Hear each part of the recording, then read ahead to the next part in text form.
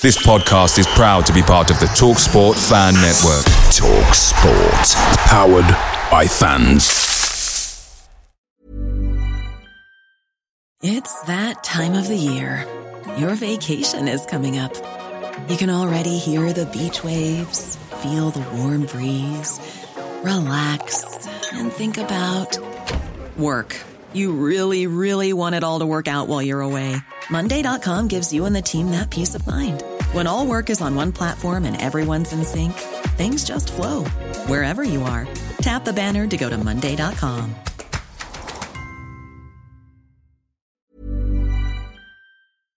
The TalkSport Fan Network is proudly supported by McDelivery, bringing you the food you love. McDelivery brings a top-tier lineup of food right to your door. No matter the result, you'll always be winning with McDelivery. So, the only thing left to say is, you win? Order now on the McDonald's app, and you can also get rewards points delivered too, so that ordering today means some tasty rewards for tomorrow. Only via app at participating restaurants. 18 plus. Rewards registration required. Points only on menu items. Delivery fee and terms apply. See mcdonalds.com.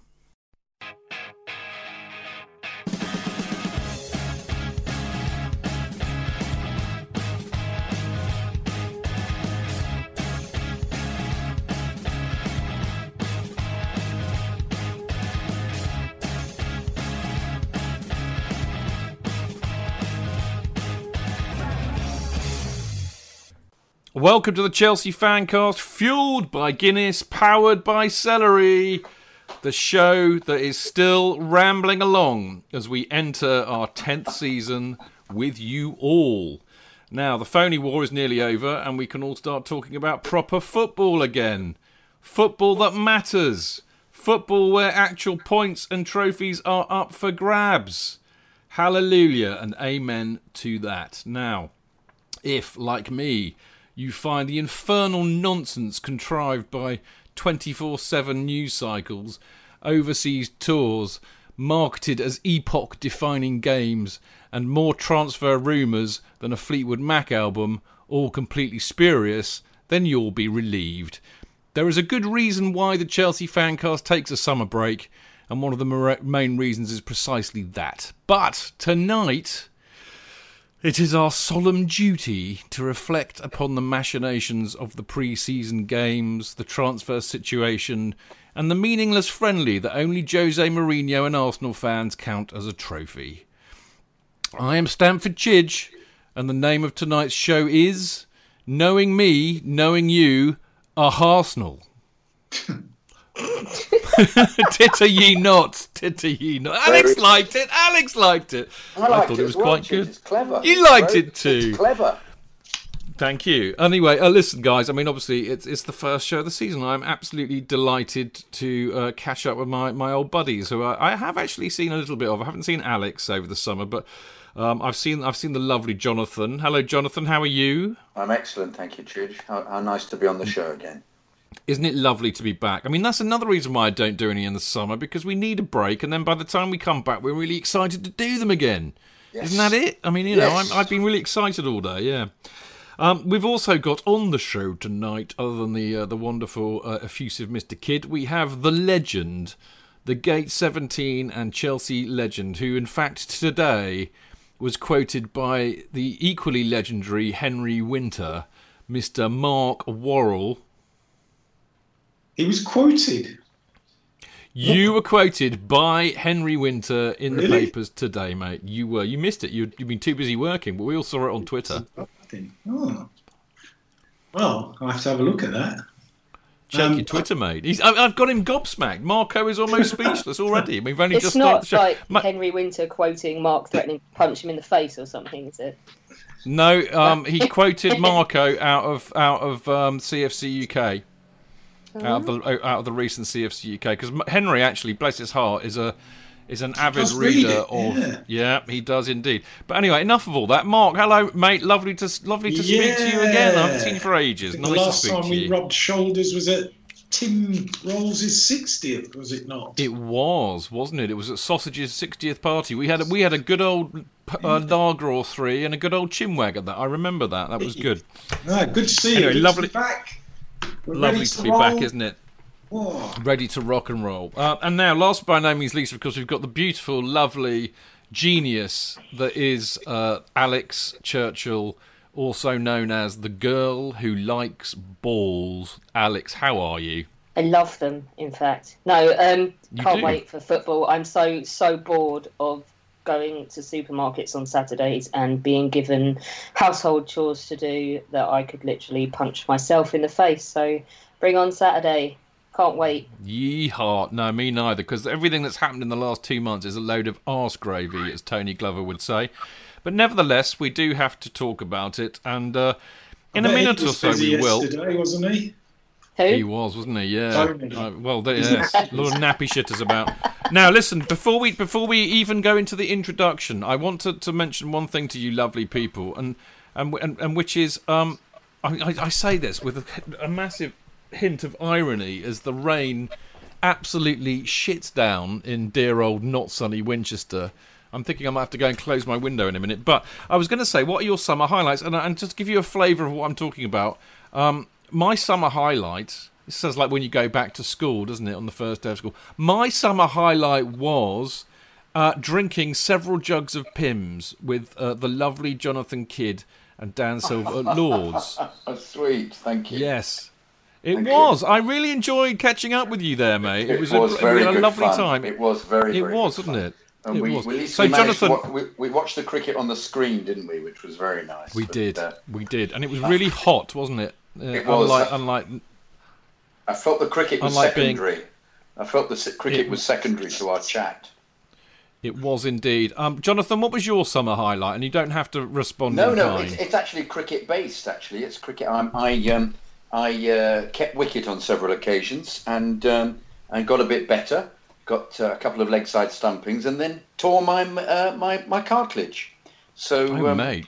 that's the end of that, I think, for the rest of the season. But it was good, climbing that mountain and then tumbling down it all the way to the bottom. So that was my highlight. Lovely. And Alex, what has been your summer highlight? Well, actually, I was lucky enough. I had VIP tickets for Take That at the O2 and for Guns N' Roses at the Olympic Stadium. So, yeah. Rock and roller, love it. I know. love I it. went with Charlie to Guns N' Roses, and he's going to kill me if he listens to this. This weird little bloke who was absolutely smashed off his face kept trying to hold his hand and come on to him. And in the end, he ran away. And so we were with his Scouse mate right up the front, listening to Paradise City, like 10 foot from Axel. I don't know where Charlie was, cowering somewhere, probably trying to escape this weird kid that took a shine to him and wouldn't leave him alone. Oh, well, there we go. yeah, now, that last was but by summer. no means least, Marco, what was your summer highlight? Probably a very, very pleasant holiday in Croatia, which I would thoroughly recommend to anyone. Did you do Dubrovnik I on did. the coastline? Now, I've done that before. We stayed up at a place called Rabac, which is about 100 kilometres south of the Italian border. Lovely. Yeah, I did see a few nice photographs of that, Marco. So well done. I saw lots of very arty shots of pints of lager with a lovely, Indeed. beautiful backdrop on a nice sundowner. So good on you, mate. Well, look, it's lovely to have you all back. I just thought we'd start with something a little bit different, as it's the first show. But on the show tonight, we'll be asking whether the Community Shield really matters and what on earth was going on with the ABBA dance-off penalties. Blimey. In part 2, we have an interview with Simon Johnson, who is the football correspondent at the London Evening Standard, and incidentally, I met him at the end of the season. He's a lovely bloke, and a few beers with him towards the end of the season. Really super chap. And we discussed the trouble with overseas tours, the trouble at the bridge, and will there be trouble ahead in the new season? If you're looking for trouble, you've come to the right place. Bunum tush. Now, in part 3, we have news on the crowdfunding for Alan Hudson's biography, The Working Man's Ballet. We are going to have a quick plug for Mark and Alex's books that were released over the summer. And we're also going to talk about the Chelsea Supporters Trust AGM, which is next Sunday, the 13th of August. Now, in part 4, as you've probably noticed already, there are no emails this week because, of course, I didn't ask for any. If we have time and you've asked us some useful questions on Mixlr, I will try and include them. But in part 4, we're going to be looking ahead to the opening match of the season against Burnley next Saturday, and more specifically, what we are most looking forward to in the new season. Now, don't forget, you can listen to the show live every Monday at 7 o'clock by going to Mixlr, which is mixlr.com/Chelsea-fancast, where you can join in the chat by posting on the live chat page, as so many do. There's loads of you in there. I can't mention you all because there's so many, so I'll just briefly... Bonnie Rig Blues, Aurelius, or Aurelius, or whatever it is, Jay Lu Wang, Mark Barfoot, Paul Burgess, Mr. Kurt Plastic... I saw Alan Mays score, Joey Blue, Kevin, KT29, MLHP. There's somebody called Alexandra Churchill. Oh, she's on the show too. There's loads of you in there, and it's great to see you all back. And Rob Coon, who is a very lovely person, has just said happy belated birthday, Chidge, because yes, indeed, it was my birthday on Saturday. And this is a good chance for me to say thank you so much to all the love that I got on Twitter and Facebook from all of you. It was really lovely and touching, and I have to say, because he's on the show tonight and I love embarrassing Marco, but I think Marco's was probably the best post. It was hilarious, so well done, Marco. Right.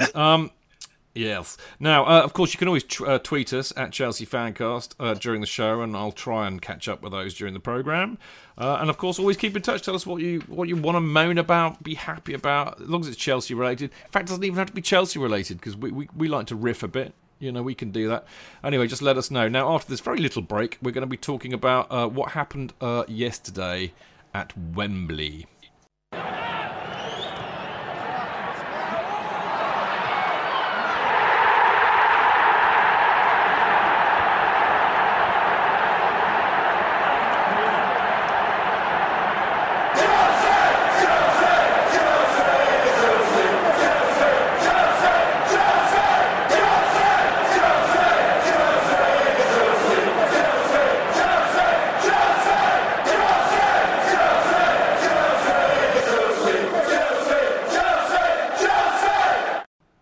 Okay, right. Well, I'm going to kick this off. I mean, it's really interesting, actually. I was talking to Alex before we kind of, pressed go. And I didn't go. I didn't go to the Community Shield. And I'll confess, I've never been to one. I don't know what. Well, I do know why. I just don't see why I should fork out a load of money and have the aggravation of going to Wembley for what is basically a meaningless bloody friendly. And I do accept that that does make me somewhat of a grumpy old git, and fair play. But I did kind of race home yesterday, interestingly, from London to come and watch it on the old TV from my armchair. I have to say, I found it quite hard to concentrate on the game. I felt quite, I just couldn't really get into it. I can't take it seriously. But the first thing that I noticed, you will not be surprised to hear, is that, of course, things never change, do they? The first thing that I'm going to moan about is the bloody terrible refereeing. Mr. Truly Badly Madly. We've been there before. No doubt we'll go there again. But I've got to say, he had a shocker, Marco. Yeah, he certainly got a couple of key decisions wrong, didn't he? Was it a penalty? I was going to say, getting out of bed. So two pivotal decisions that probably cost Chelsea the game, I would say. Yeah, I would say that too. I would say that. I mean, Alex, you were there. Yeah. Could you actually see them from where you were? Oh, I tried not to be honest. I was going to say his first key mistake was getting out of bed. I mean, so I've said on the blog, right, for being the worst, or one of the three, I would say, worst referees in the country last season, your punishment is to get the Community Shield. I mean, fair play. Obviously, it looks like he's been on a diet. It took me quite a long time to figure out it was actually him, and he's finally kind of accepted that his hair's run away in embarrassment and shaved it off. But when we realised it was him, we were like, what is he doing there? How has he earned being on the curtain raiser at Wembley? And it was the usual volatile, unpredictable, inconsistent clusterfuck that it always is when it's Bobby Madley. And he is a Yorkshireman as well. We should add this as well. He's from Wakefield. How much? Where's me whippet? As well. Oh, what? A gravy guzzler, then. Oh, gravy goes indeed. Now, listen, I know that me and Marco can moan and get a bit kind of pissy about referees, but of course there is only one man amongst us qualified to vent his very considered view on the refs. I mean, Jonathan, we know you've got a ref's qualification. I mean, my own take on it, for what it's worth, is that it wasn't a penalty for Willian, but it shouldn't have been a yellow because I don't think he dived. I think he just fell over his feet, and that's not a criminal offence. And I thought that the sending off was harsh. I mean, it was a nasty tackle, but I don't think it was intentional, so I think a yellow would have sufficed. That's my considered view. But it's that personality thing, isn't it? It's him trying to stamp his authority. And I think he's under pressure because I think we do appreciate that he isn't one of the best, as you've just said, Alex.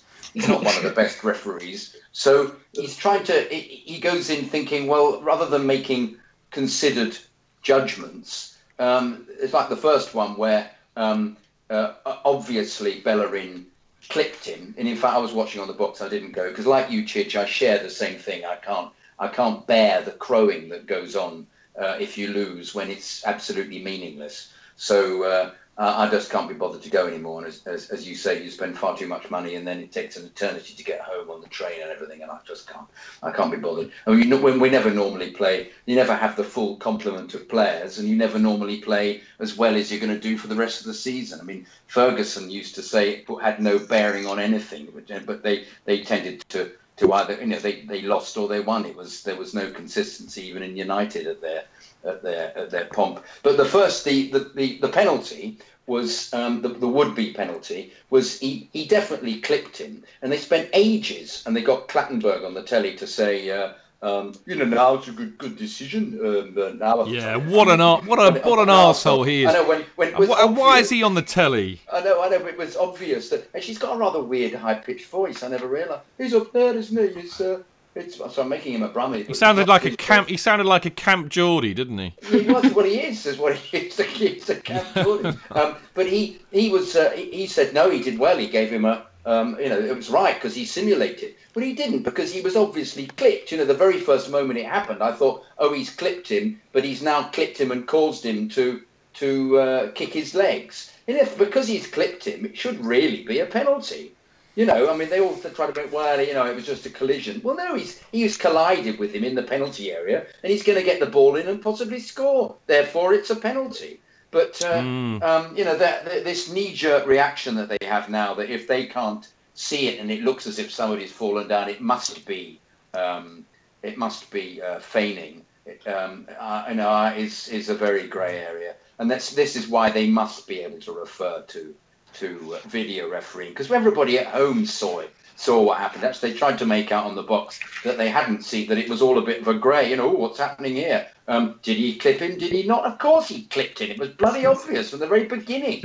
So I got bemused by that. But yeah, you can see he wants to make a point, and it's also, it's almost echoes of the cup final.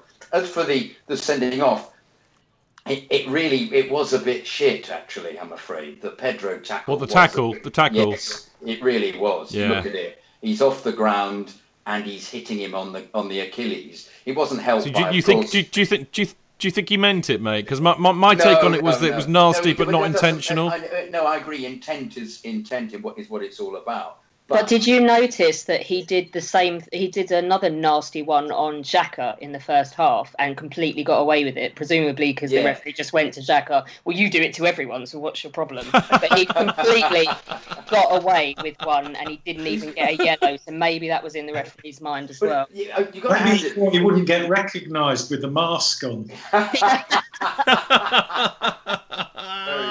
He did look a bit like Zorro, but from a kind of a cartoon version with a small furry animal playing the role. But is it not the second time he's had a mask? What are the other players got against Pedro's face? Maybe it's because he's pretty. Maybe they're like, no, I'm not having that. Bash. It is the biggest mask, isn't it? I've yet to see. It's the thickest mask. Of all the other masks, we've had the Torres mask, we've had the Demba Ba mask, we've had, who else has worn masks? I don't know, but he's got God, there's so many. It's not true. There was a Drogba anyway, listen. I'm gonna I'm going to move this along a bit, and I am getting feedback from one of you. I don't know who it is, but can you just be mindful of that, or plug your headphones in, or do whatever you have to do. I think actually talking about Pedro is interesting because, of course, I think a minute later Arsenal scored with a, I thought actually it was more down to a loss of concentration, possibly because of Pedro being sent off, which if that was the case is unprofessional, but I think mainly because of poor marking.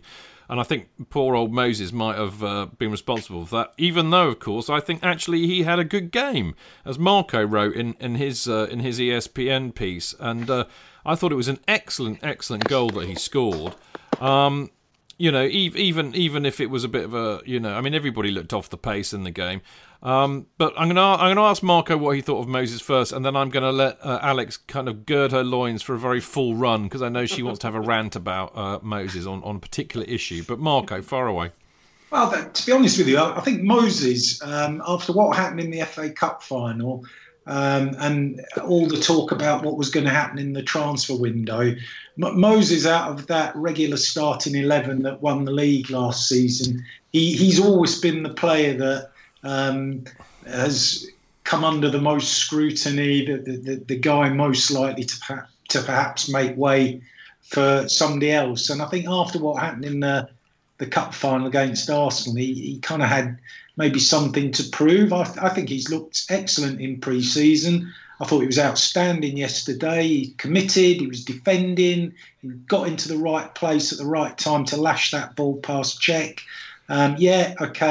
He maybe needs to go back to the training ground or never be allowed to take a throw-in for Chelsea again. Just looking at what was going on in that game yesterday, I wouldn't have had Moses earmarked for removal, given all the stories that are going on surrounding potential transfers. I thought he did okay, or better than okay. Yeah, I agree with that, mate. Spot on. Now, Alex, Marco's teed you up there. Are you ready? Mm-hmm. Are you on your long ready. Run? I'm ready. Should we count you in or just go for it? No, let me off the leash. Okay, so let me take you back to Southwest London, circa 1991-92, in a windswept playground in Sutton, where all the boys went off to the field to play football, and all the girls were trotted out to a playground. And so, see all these lines? Do you know what they mean? And we said no, and they went, "This is going to be your first netball lesson." Now, it's not exactly the same thing, but there are quite a lot of rules in netball governing what you can or can't do when you're throwing a ball. I just want to say that at the age of 6, I managed to digest not to run with the ball in netball and to pass it according to the rules. At the age of 25, what is it about Moses that means he is absolutely incapable of taking an effing throw-in without cocking it up? Even when they're not illegal, they're shit. Give them to Dave. Just give the ball to Dave. Do us all a favour. Save my blood pressure. I agree with Mark. I think, Mark, I agree with you on your rundown for the second half. I thought he was awful in the first half, and I thought that was the same in the last 2 pre-seasons as well. There was a big disparity between how good Moses was in the first half and the fact that he looked much more like himself and much sharper and was much better in the second half. But what is he doing? How hard is it for a fully grown man to understand the concept of a throw-in? I'll leave it to you. Carry on, Chidge. Well, I don't have an answer for that, my love, but I did enjoy listening to you, and particularly with your netball analogy. Jonathan, I know you're a great purveyor of netball, so do you have an answer? It worries me how nobody has pointed this out to him, considering it is a regular occurrence. But to be fair, once again being devil's advocate, large numbers of players in the Premier League lift their back feet and absolutely nothing is done about it. This is true. We did have a right rant last season about how he seemed to be the only one that ever gets picked up. And I think now he's got a reputation for it. They're watching Moses' feet when he takes a throw-in. But still, dude, sort it out. Come on now. I think maybe it's created by a physical imbalance that his upper body and head are so big that he kind of tilts over. Yes. Maybe that's exactly. what it is. Yeah, maybe I agree. That's what it is. Yeah, he's incapable. He has to lift his foot. Yeah, you're right. Well, in which case, anyway, don't take the bloody throw-ins. No, indeed. Well, look, but he won't be on Saturday, of course, because he'll be suspended from the FA Cup final, won't he? Of course. So it'll probably, as Kevin KT29 suggests it'll be Aspie at right wing back and Rudiger making his debut. So there we go. Listen, while I've got your attention, I've been dying to talk about this because the ABBA penalty shootouts were seen for the first time ever. And I mean, what a load of arse gravy that was. But first of all, I have to say I thought Cahill's penalty was superb. But why on earth? I mean, it's easy to jump off on this one, isn't it, really, about Courtois taking the second one and trying to score a conversion rather than a penalty. But it is true to say that he has taken a few penalties and he took a cracker doesn't against PSG. Yeah, exactly. And he does. He knows how to crack him in. And I thought actually Petr Cech made a really sensible statement afterwards, saying that actually perhaps what was playing on Courtois' mind was the fact that they used to take penalties against each other when they were both at the club. So maybe he didn't knock it in the side he normally does, and which is, and you could see he tried to put it on the other side from what I've seen him take a penalty before, and hence missed it. But I think it does beg a question though: A, why Courtois was taking the second penalty, and B, why was Morata taking one as well? Well, I mean, I can understand Morata taking one because I mean he is a striker after all, but you know he was on a hiding to nothing, wasn't he, Marco? Really. To be honest with you, I was actually surprised when Cahill stepped up to take the first one. Well, as was I, yeah. I mean, you know, not. I mean, I thought Cahill was the best player on the pitch by a mile yesterday in a Chelsea shirt. Was. Yeah, agree with you completely. You know, he was only ever going to score that penalty after the game he'd had, but it did surprise me. He took the first one, and you know, when you've got the likes of Luiz and you know, I don't know. It was just I just kind of got the sense that after the Pedro sending off, Conte completely lost interest and probably said to them, "Do you know what? Sort it out yourselves." I agree with him losing interest. I just don't think. I've read some stuff by some Juve fans who sort of gave a lowdown for the benefit of Chelsea fans about Conte in pre-season, about how he doesn't give a monkeys about the result. All he cares about is getting the players in optimum condition and getting his tactics right for when the season starts. And I honestly just think yesterday was an extension of pre-season. It was one more chance to get everybody going and try things. And yeah, I think he lost interest as well. To agree with you completely, in the Inter Milan game, he brought on 7 players with about 5 minutes to go, didn't he, when we were losing 2-1? And he brought on large numbers of youth who, I have to say, to confuse me completely, all played really well. And most of them won't be at the club this year, but we'll get onto that later. We will. I mean, that was an excellent segue, Alex, if you don't mind me saying so, because, you know, the next thing was, you know, does it matter what was Conte thinking? And in a sense, you've kind of answered that. And frankly, as I haven't had a complete break from the football this summer, which I have to say is a bit annoying for me, because I've been doing my weekly blogs for Football.London, and one of them basically had an absolute, you know, talk about coming off a long run. Last week I went into the whole pre-season and overseas tours last week, and what a load of absolute rubbish it all is. And really, the only thing that they are supposed to be for is to get the fitness back into the players' legs and maybe play around with a few formations, you know. It's not about results. It's not really about performances. It's about getting fitness back, and actually that's what it's about. So to hear what you had to say about Conte's philosophy, that for me is as it should be. I mean, the only other thing, you'll hear. I don't know if you'll hear this in the interview with Simon that we're having in a minute, but maybe I was talking to him about this before we actually recorded it. But he was laughing his head off, talking about how wildly the Arsenal fans celebrated winning it, and I very nearly tweeted out. In fact, I just couldn't be bothered yesterday. That's how apathetic I was about it all. But I was going to tweet out Arsenal there celebrating winning the Community Shield like they won the Community Shield. You know, but I mean, it was ridiculous. They celebrated it like they won the Champions League. Well, it is the highlight of their season. It is. That will be the peak of their season on August the 6th. It's all downhill from here, so they're getting in while they can. Well, I couldn't agree more with that, or I certainly hope not. But, I mean, you know, the bottom line is, Marco, it's not a proper trophy. I mean, only Mourinho counts it as one. It's a bloody friendly. It's a dinner plate. Yeah, I get all that. But to be honest with you, what annoyed me, I mean, I spent probably knocking on £100 yesterday between drinks, tickets, and all, and just going there. And yeah, it's a laugh, but I just felt a bit cheated at the end. And I know that sounds ridiculous, and I know it's a friendly and all of that, but I don't know what the attendance was there or how many tickets Chelsea supporters shelled out good money for, but we just kind of threw that game away. It was ridiculous, and that kind of grated on me a little bit, more than it would ordinarily, for some bizarre reason.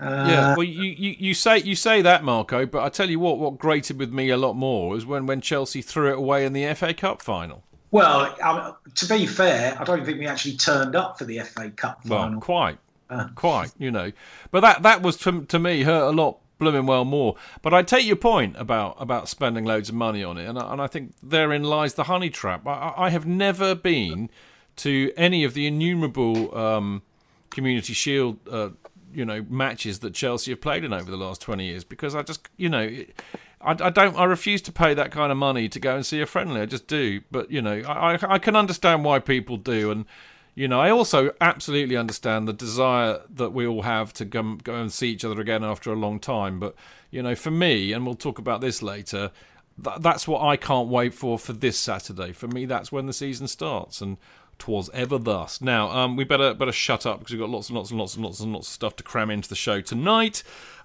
Starting with, after the break, we got the interview with Simon Johnson, who, as I said, is the football correspondent for the London Evening Standard. And Simon and I discussed the trouble with overseas tours, the current trouble at the Bridge with what's going on with Conte, and if there's going to be any trouble ahead in the new season. I mean, the thing about Simon, of course, is that he's very close to all this, and he's at all the presses, and as he says in the interview, he was the last journalist to speak to Conte on the overseas tour. So it's quite a revealing little interview, that, and I'm sure you'll enjoy it. So we'll see you in a sec.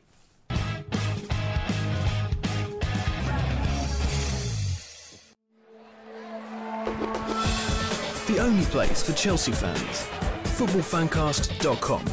Real fans, real opinions. I'm Jason Cundy, and you're listening to Chidge and the boys on the Chelsea Football Fancast. Total nutters and proper Chelsea.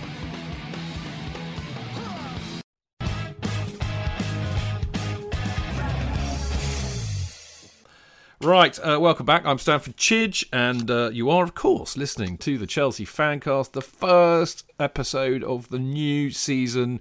We're all shiny, and we've all been doing our pre-season training.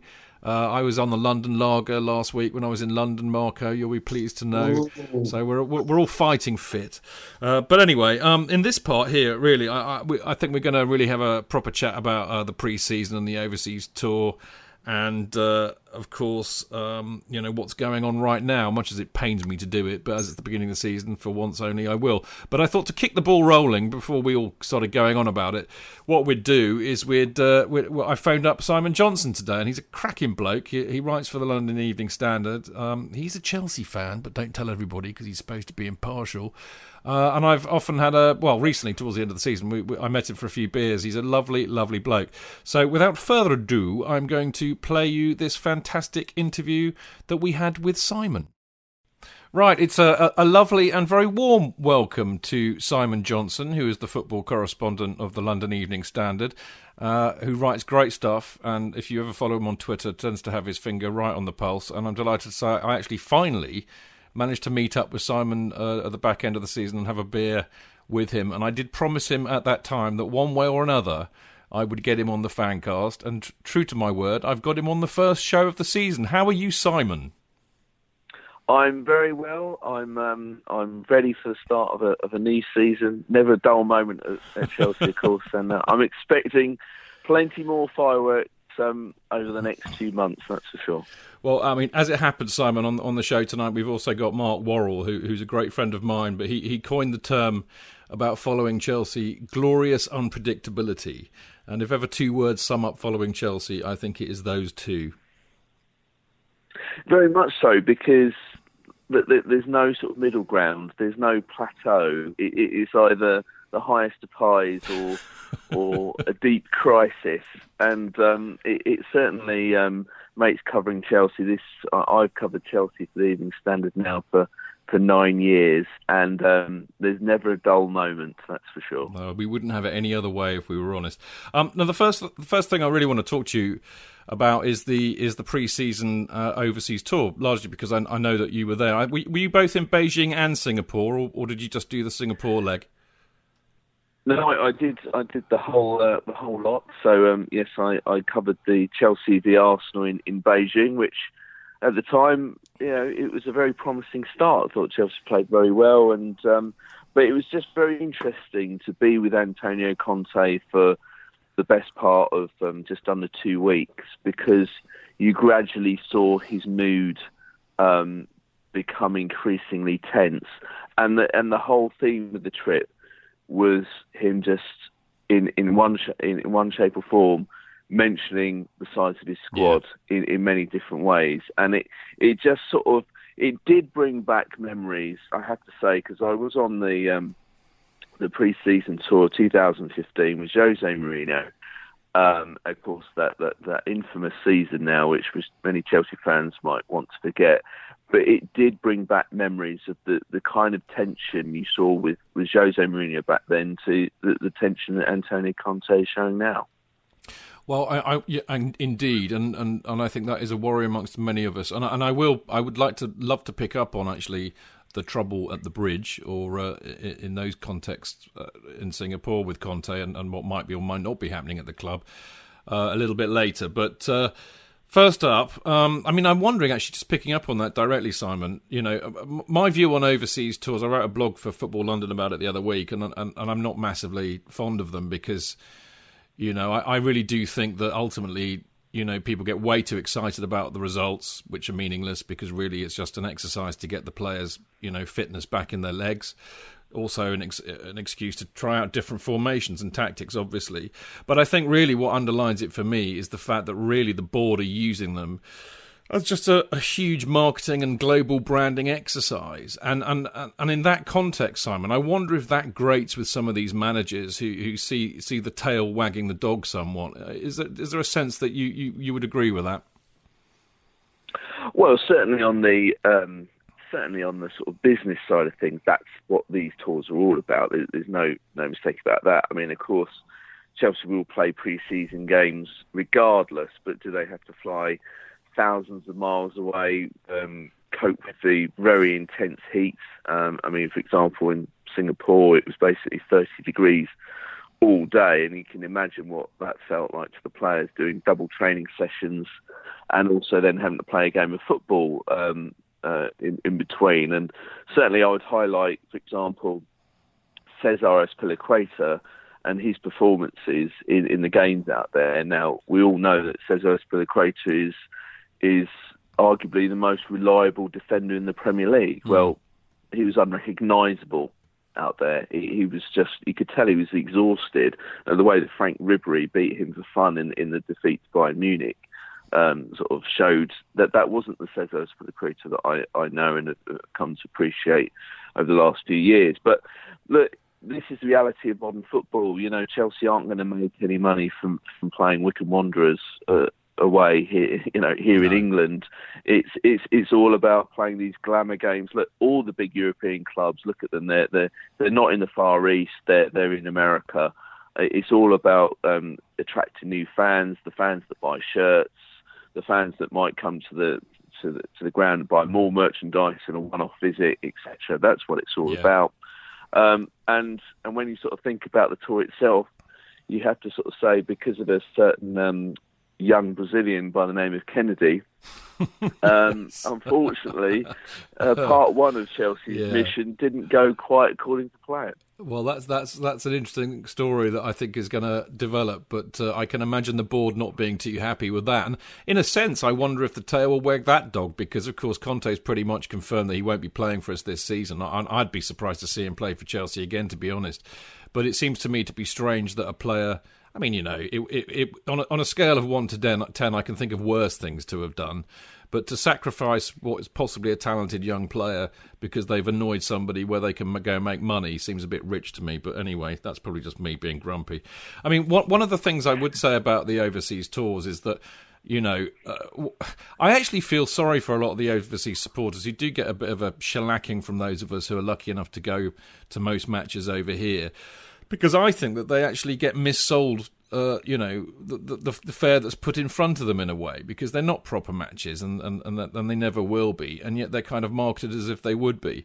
But having said that, I mean, I've been to one or two. I was over in the States in 2009, and it's great fun. And I think for those fans particularly in the really big countries like the States, it's a real opportunity for them to do what we're lucky enough to do every week, which is to meet together in the pub and have a laugh. So other than the football and the shenanigans that was going on behind the scenes, Simon, did you manage to have a good time?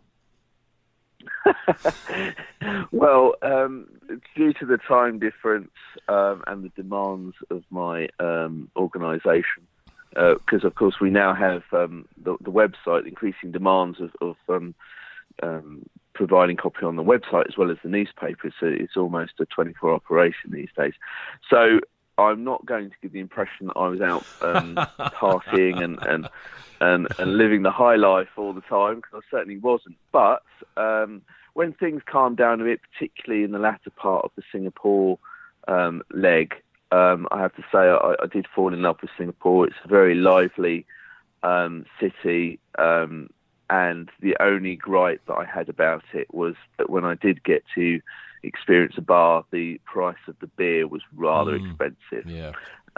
So let's just say that if anyone's planning a trip out there, make sure you save quite a bit of money beforehand.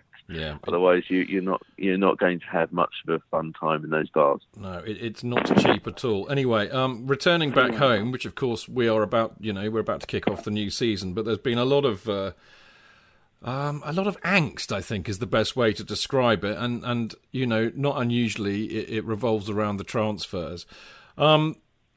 Ultimately, I think, Simon, the truth lies somewhere in between. But I think we would be foolish to sit here and pretend that nothing is wrong, because, even with a very considered view, we seem to be just replacing what we've lost, and we haven't really added to the squad in terms of numbers and quality, I think.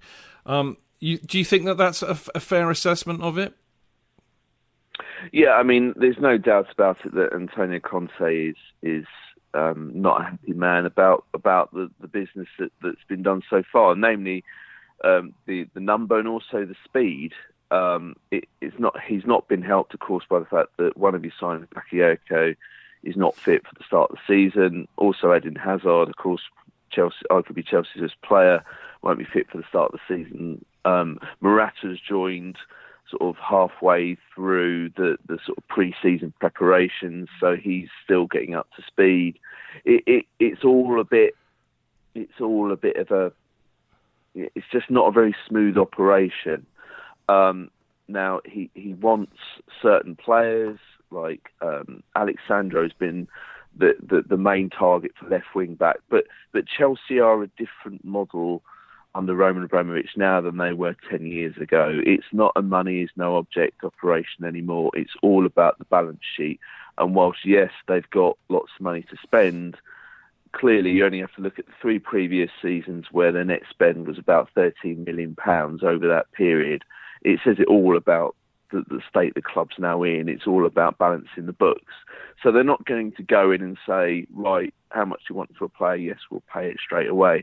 And I think that's been a frustration for Conte, because quite rightfully he's pointing out that last season he effectively won the title with 13 key players, and he made it very clear that with Chelsea being back in the Champions League for this season, that he needed a lot more. Now the counter argument, of course, with Conte is, well, what about all these youngsters that could have sort of helped fill out the squad? I think because he is, let's just say, he's kind of not including them, I think, in a way to sort of help stake his case for more senior players, more senior signings. And that's why the young players themselves are also sort of thinking, well, if we're not really going to be given a chance, then there's no point hanging around. I might as well go out on loan. So there's a bit of a sort of game going on between sort of like Conte and the board at the moment. But Chelsea insist that everything's hunky-dory, they're all on side, and they will sign 4 players before the end of the month. But I just don't think that I just think it will mean that Chelsea are playing catch-up in terms of the way that Conte wants these new players to sort of interact with his system and interact with the squad. I think all of that is absolutely valid. I mean, what staggers me really is, it sounds to me like, fair enough if the club's priority now is to balance the books, but that they seem to always want to have their cake and to eat it too, and they seem to hide behind the fact that they can just fire managers, and they've got away with it for the last, God knows how long now. But it seems to me that they're giving Conte, all of the responsibility and none of the authority, because they're not getting the deals done, and they're not getting in, clearly, what we need to be able to challenge on all fronts.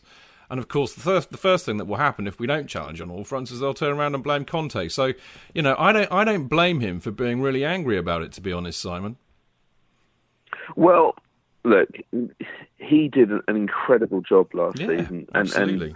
And let's be honest, I think probably people inside, and the board of Chelsea were pretty surprised by what they were able to achieve. Mainly, I would say the manner of the title win, not just winning the title itself, but to do it with a record 30 wins, particularly after a very shaky September as well.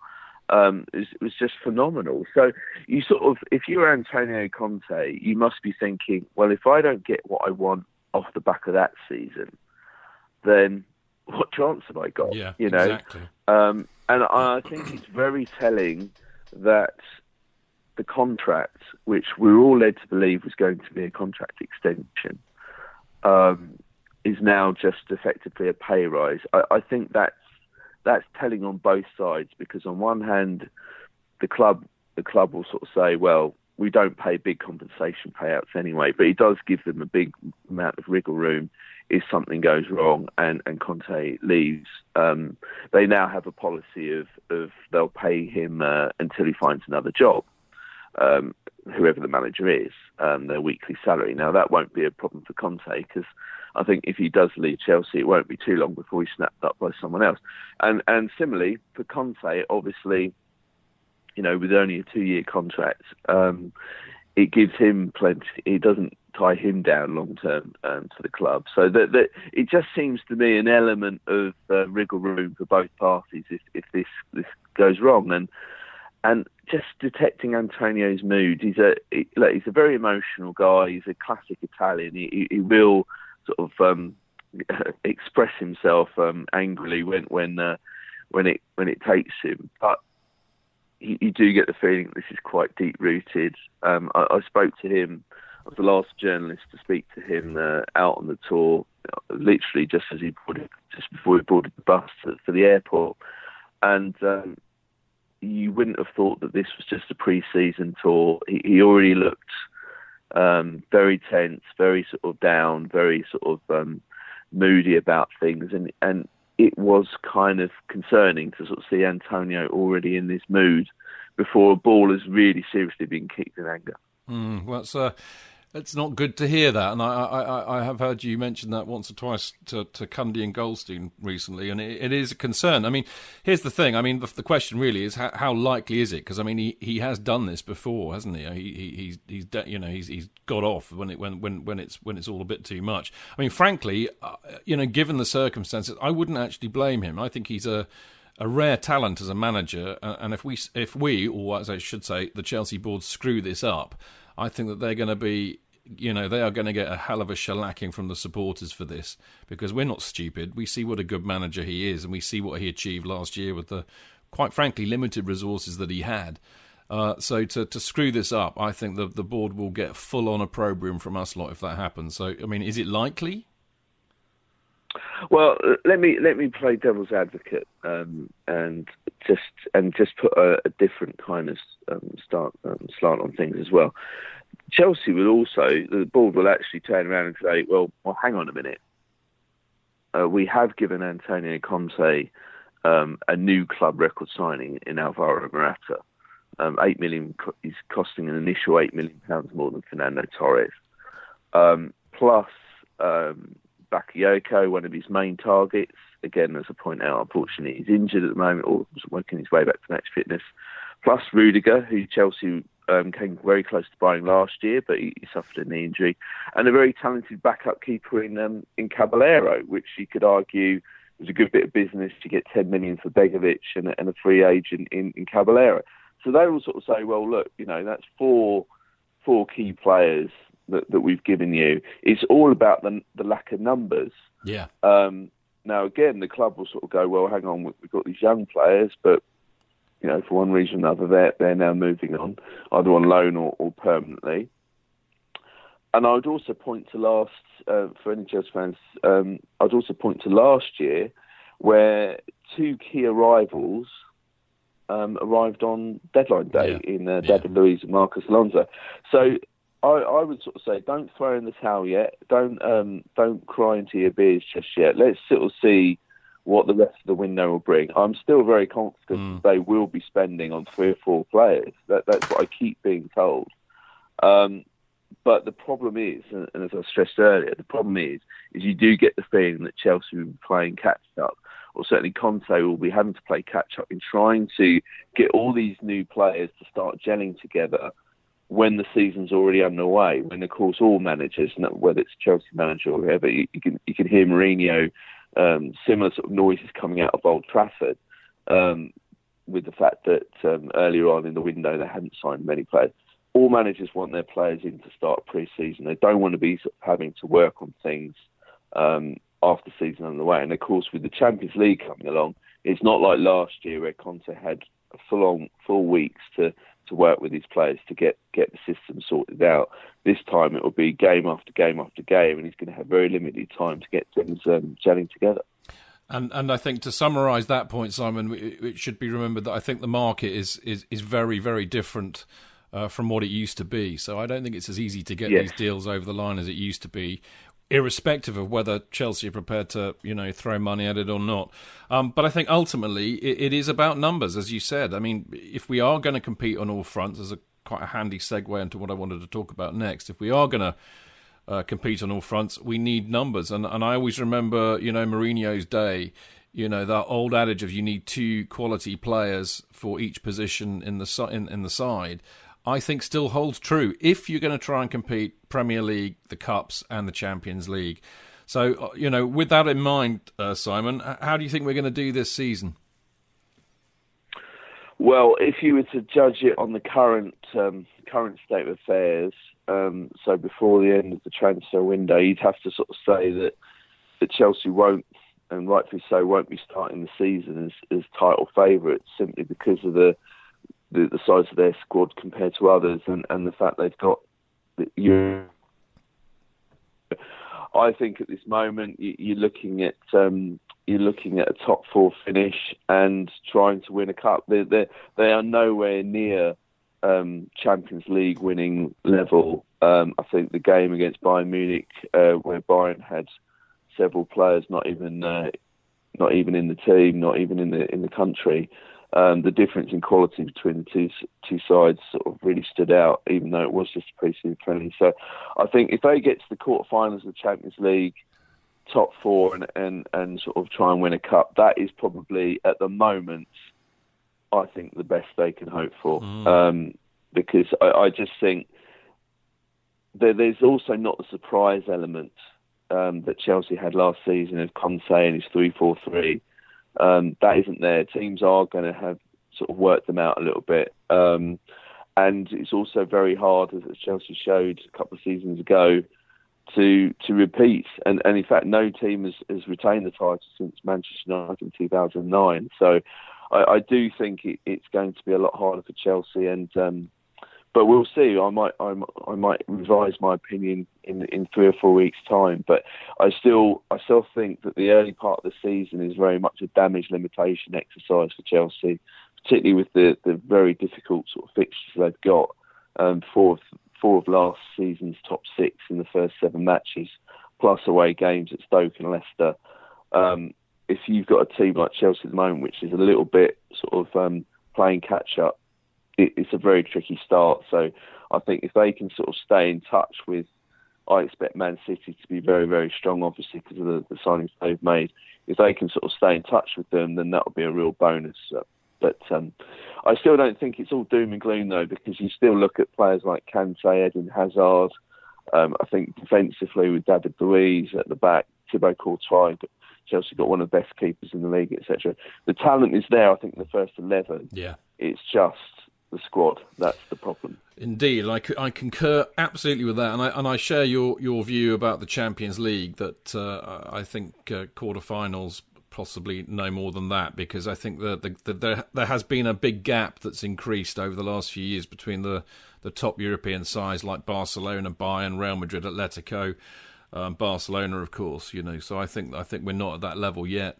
But the great thing about the Champions League is that it is ultimately a cup competition, and you need a bit of luck to get far in it, so you never know.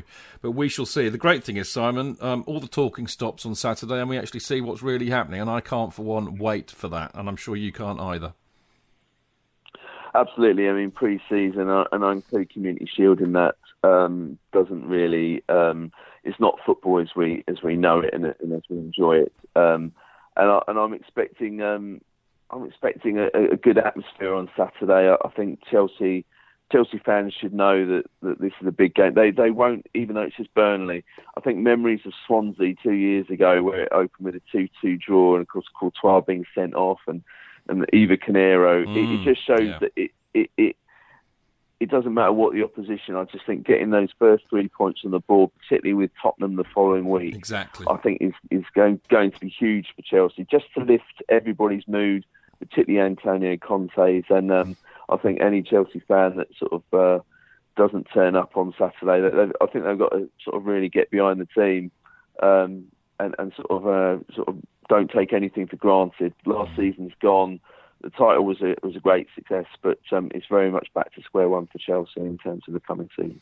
Absolutely, and I have no doubt that we'll be doing just that on Saturday. And as I said, I for one can't wait. Simon, great to have you on the show for the first time. I hope we can get you back on another time soon, and I also hope that we catch up for a beer sometime soon. Been lovely to talk to you as always. My pleasure, Cheers. Look forward to it. Well, I hope you all enjoyed that as much as I did. What a lovely chap Simon is, and thank you again to him for contributing in the way that he did. I think just to summarise that very quickly, because I mean, what was really interesting, because Simon is a very level-headed chap, it has to be said.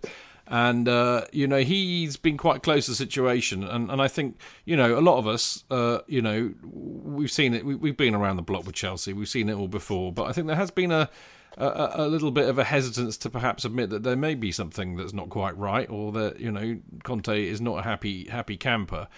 And Simon seems to verify that, which I thought was very interesting. But, the root of it, which, again, is pretty blooming obvious if you work it out, because we can all see it, is that whilst we have brought in some exceptionally good players on paper, they're only really replacing what's gone out. And, of course, we've also lost a lot of the, the squad players and the youngsters as well.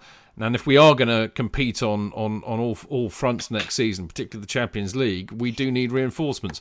I mean, Simon, to be fair, did actually say that, he fully expects at least another 4 signings to be brought in. But I think there's a concern about Signore Conte, mi amico Marco. Yeah, he I don't know.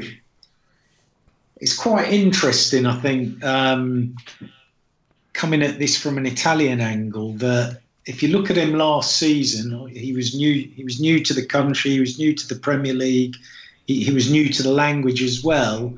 And I think he played his cards quite close to his chest last season, just in respect of,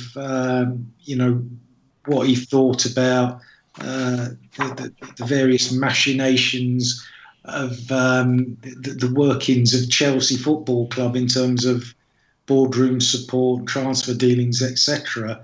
And obviously, the team sort of swept to glory, which was fantastic. And I think maybe what we're seeing now is, I think maybe you mentioned it earlier, actually, where Juve fans have sort of shared their experience with Conte in the past, and he you know, he's a tigerish character, and I do harbour a concern that he could just, you know, turn round one day and say, do you know what, sod ya, I'm off back to Italy, and that day, you know, could come at any time. He'd have no shortage of people willing to give him a job back in Italy. I don't know. It's an interesting one, because I don't harbour all the same concerns that the world seems to, that we've had a shocking transfer window. I agree with that. You know, I think what you saw at the end yesterday with Rudiger coming on, going into that back three, Aspie moving out to wing back, I think that's going to be the template for the season ahead. And I think, you know, Rudiger, Luiz, and Gary Cahill as a back three, that looks fairly solid to me. I think Bakayoko with Kante in the middle, that looks pretty solid to me. Morata, you know, we have to wait and see. And I think Conte's got every reason secretly to be quite happy with that lot, and I think Chelsea supporters should be as well.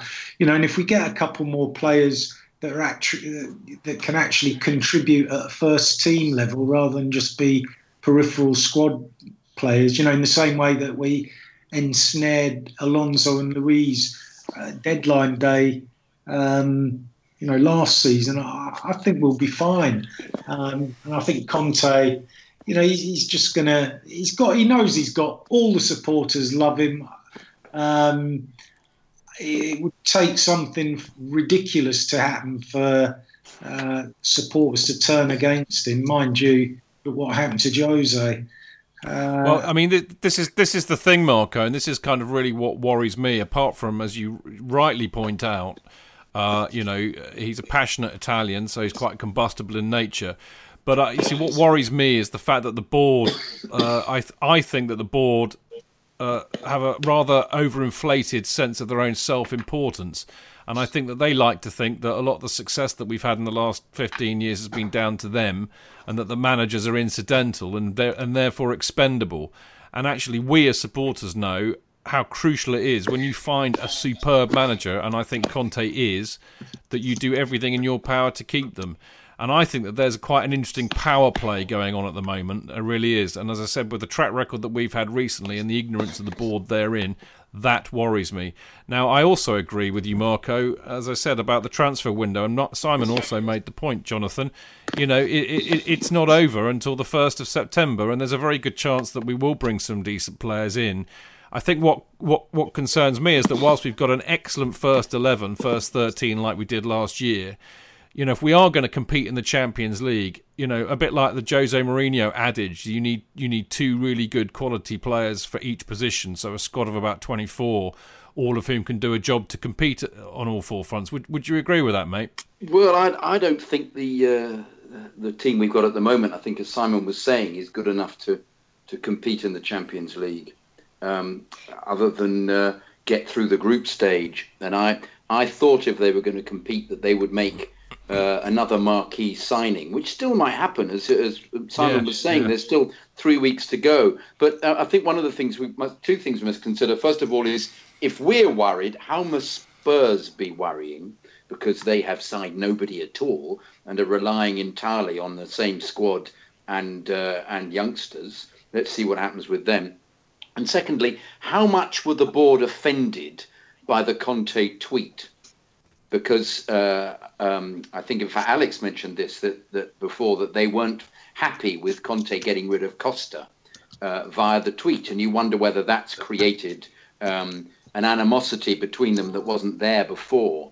So whether that's been a great bone of contention. But I think it's once again, I'm quoting Simon. I thought that was a fantastic interview, by the way. Except the one area where I felt he didn't communicate very well, even in the Standard, was the number of players that we were associated with early on, which appeared to be one of the absolute appalling problems of the transfer window during the close season. And Twitter seemed to exemplify this with I think we were associated with 47 different players, according to Twitter. And Simon came up with the same things. I mean, I don't get this Van Dijk business.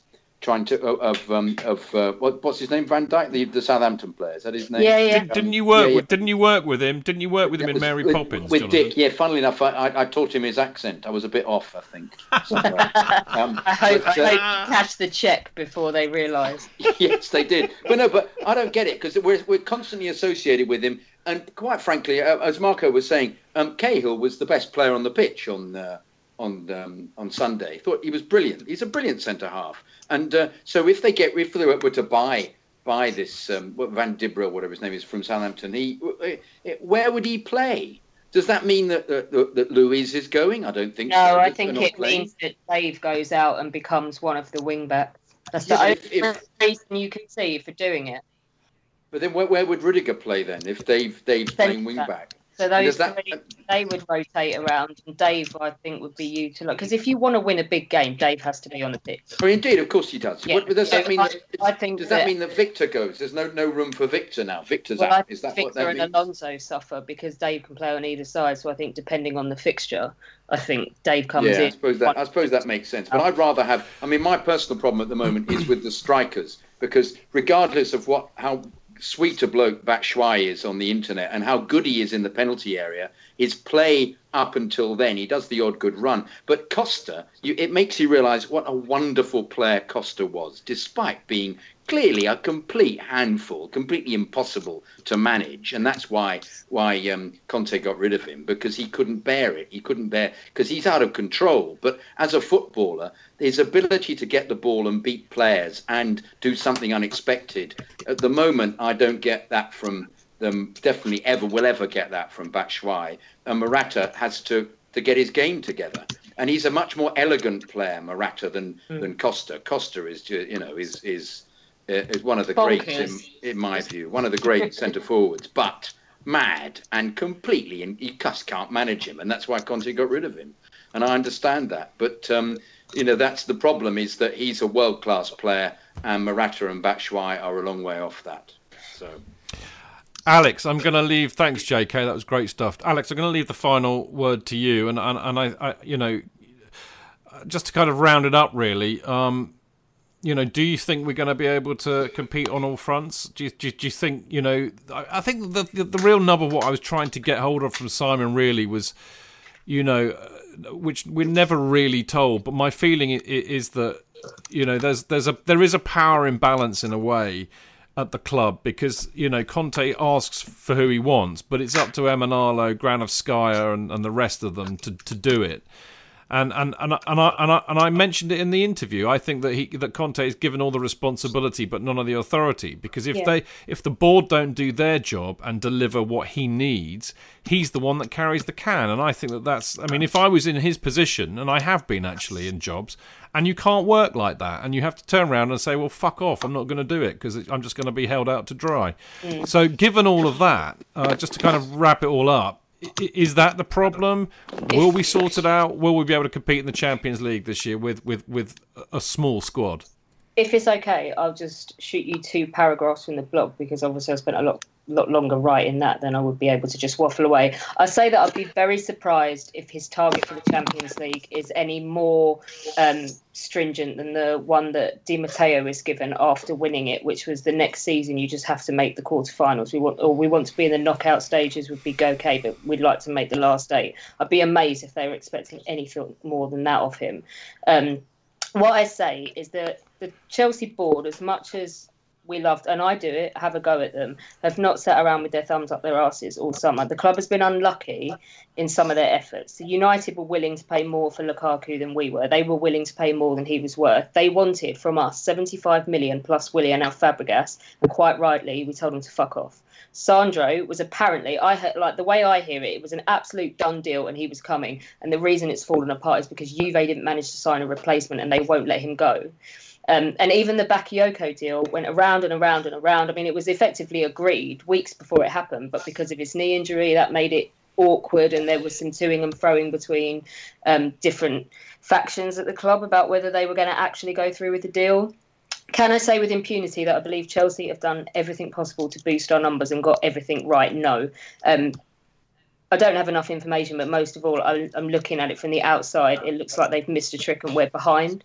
But I know that 4 of the outgoing players at least wanted to leave. So Ake wanted to go, Chalobah wanted to go, Costa wanted to go 3 times, if you believe Conte, and knew he was going. And also Matic turned up on the first day of pre-season and handed in a request to go to United because Mourinho had tried to sign him in the window last year and it didn't happen. I don't like hearing about the kind of text that Conte sent to Costa, and I don't like to see him mopey and disagreeing with the club in public. But our league-winning manager is not happy, and considering we won the league a few weeks ago, his demeanour is just, to me, as a fan, not acceptable. And I'm not because of him, but because of how he feels. Like you said, the sad fact of modern football management is that the results come down on his shoulders when he's not 100% in control of his own circumstances. So he has a right to feel that if he puts everything in, which he does, I mean, he's a madman, he puts everything into his role, he has the right to expect the same from the players, the same from the board, and the same from the fans. And as far as the board are concerned, they need to do their job as well as he does his, so that everything gels together. And I think at the moment he feels this is a discrepancy. I think he feels that they've failed him. But that having said that, like you say, we haven't actually failed at anything yet. We've got Hazard to come back to fitness. Yeah. We've got Bakayoko. The window isn't shut.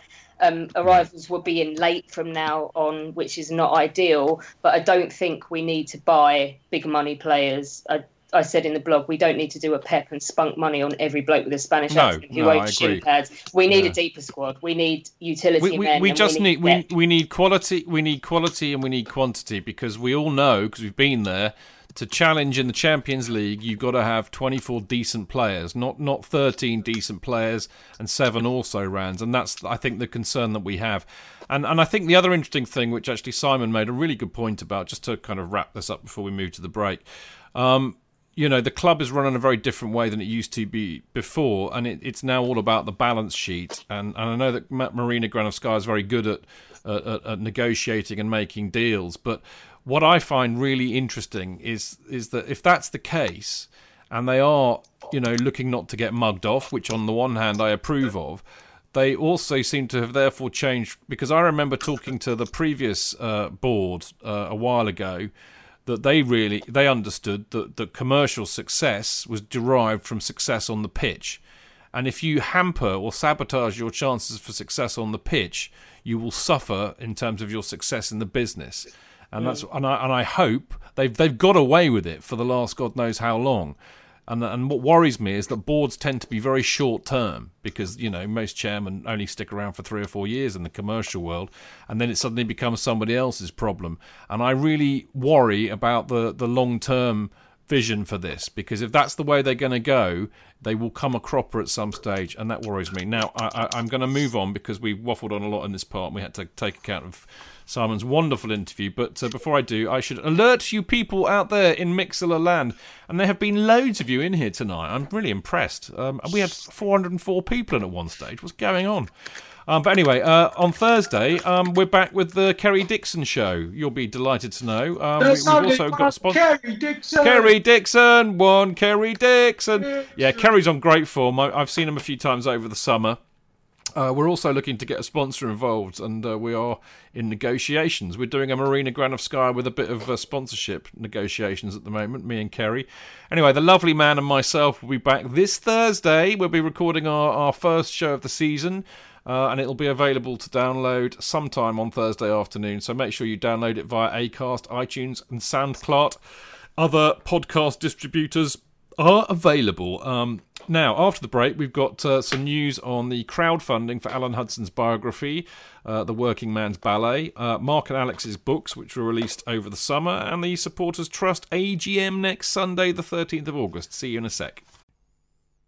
Chidge. JK, in all the years you've been following Chelsea, you hardly ever miss a match, home or away. But how would you feel if you couldn't be there and it's not on TV? Oh, Chidge, I'd be bereft. Inconsolable. The thought of missing my beloved Blue Boys live. It's all too much. I know, JK, I know. It's all a bit too much, isn't it? Yes.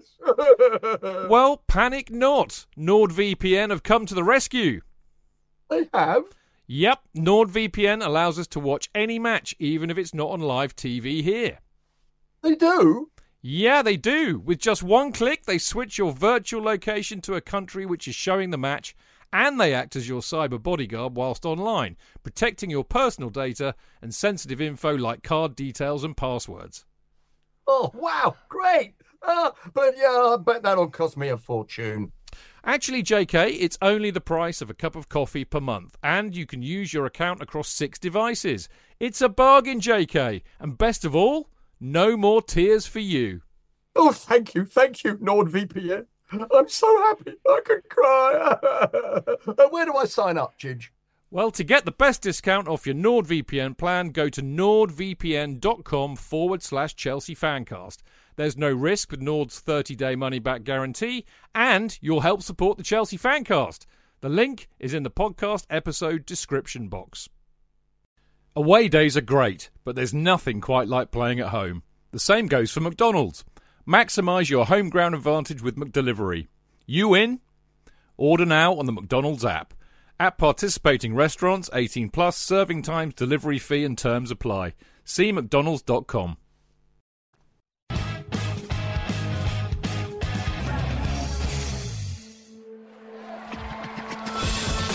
Real fans, real opinions. I'm Jason Cundy, and you're listening to the Chelsea Football Fancast. Proper Chelsea.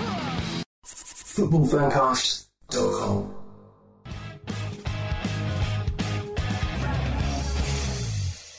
Okay, welcome back. I'm Stanford Chidge, and you are listening to the Chelsea Fancast, and we've got the lovely first show of the new season. It doesn't get better than that for me. I've got the lovely Mark Worrell with me. Buonasera. We've got the delightful Alex Churchill, the girl who likes balls. I've hardly sworn at all as well tonight. You've been very good. And actually, on that point, sorry, Jonathan, go on, mate. Because Tony's not on. This is true. That's right. My smart buddy. Happy birthday, smart buddy, for yesterday. Yeah, it was. That's a good point. Happy birthday to the Reverend Tony Glover, whose birthday it was yesterday, the day after mine, which I find very spooky. Happy birthday, Chidge. Thank you. You will have noticed that Alex is on this week and Tony is on next week. And there are some out there in Fancast land who think I do this deliberately to split you two up, and they would be right. However, I have relented because Tony's off to France, I think, in the middle of the month. But when he comes back at the end of August, I do believe I have scheduled you together. In my birthday week as well. That's my birthday. In your birthday week. Well, there you go. So I am. I'm all heart, really. You know, I'm not as much of an old shit as you like to think I am. Anyway, so we've got Marco, we've got the delightful Alex, and of course, last but by no means least, the man who indulged in 3 jugs of Pimm's at Lord's of me and Dan, the legendary Jonathan Kidd. Very rare. That's very rare for me. I know. I should have captured it on photograph, mate, because it was that rare. It was brilliant. I didn't drink as much as you thought I did, Chidge, though. Oh, mate, I was a bit squiffy by the time I got home. I'll be honest with you. You drank mine. You kept drinking mine by mistake. I kept leaving it. Just took one in your right hand. Yeah, I'm known for that. Sorry about that. Of course, Jonathan and I will be doing this all again because we'll be at the West Indies Test match at Lord's in Definitely. September. Definitely. Did you watch any of it today, Chidge? I did. I caught the end of it, luckily. Yeah, me just too. Before doing the show. Ali wonderful? Wonderful. I love Mo and Ali. I love him. I love him. He's God, I've been extolling the virtues of Mo and Ali as the best player in the team for the last 3 years, and people laughed at me. They laughed at me, JK, and now look at them. Now they're laughing on the other They're side. not laughing Exactly. now. They're not laughing now. No. Right, now we should get on with the show. Now there's no emails, Jonathan, so I might get you to read one or two of these out. I hesitate to say that because I know that I wrote them, so it's probably not even in English. But I'm going to kick the first one off if you don't mind. Whatever you like. Because the lovely the lovely John King and Martin Knight have been asking me to plug this out, and I'm sure a lot of other people are as well. But it's really important because Alan Hudson, who for people of a certain age, and that would be certainly me, Marco, and Jonathan, was a wonderful, wonderful Chelsea footballer. He had style, he had flair. He was an original Kings of the King's Road, and sadly he got sacked by Dave Sexton, and it all started to go wrong for us. He then went to Stoke, where he played for a manager called Tony Waddington, who he had a lot of time for. And in 1996, he wrote a biography called The Working Man's Ballet, which was widely acclaimed as one of the best football books ever written. But it was only a very limited print run, and very few people got the chance to read it. However, as I said, John King, who of course wrote The Football Factory, and Martin Knight, who was the biographer of George Best, Peter Osgood and Charlie Cook, and they of course run London Books. Now they're seeking to crowdfund an updated and expanded larger format paperback edition of the book, and to finance this they're trying to raise at least $5,000 through Kickstarter. Now, a single copy in the UK will cost you 19 quid plus postage and packing, so about 24 quid, I think.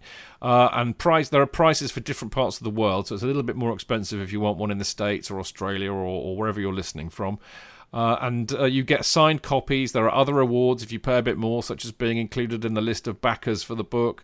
You get signed copies of The Football Factory. You can even pay for a get-together with Alan, John and Martin. And if you like a drink, that is not to be missed. And, of course, there are the top reward, if you pay lots and lots of money, is a standalone dedication at the front of the book.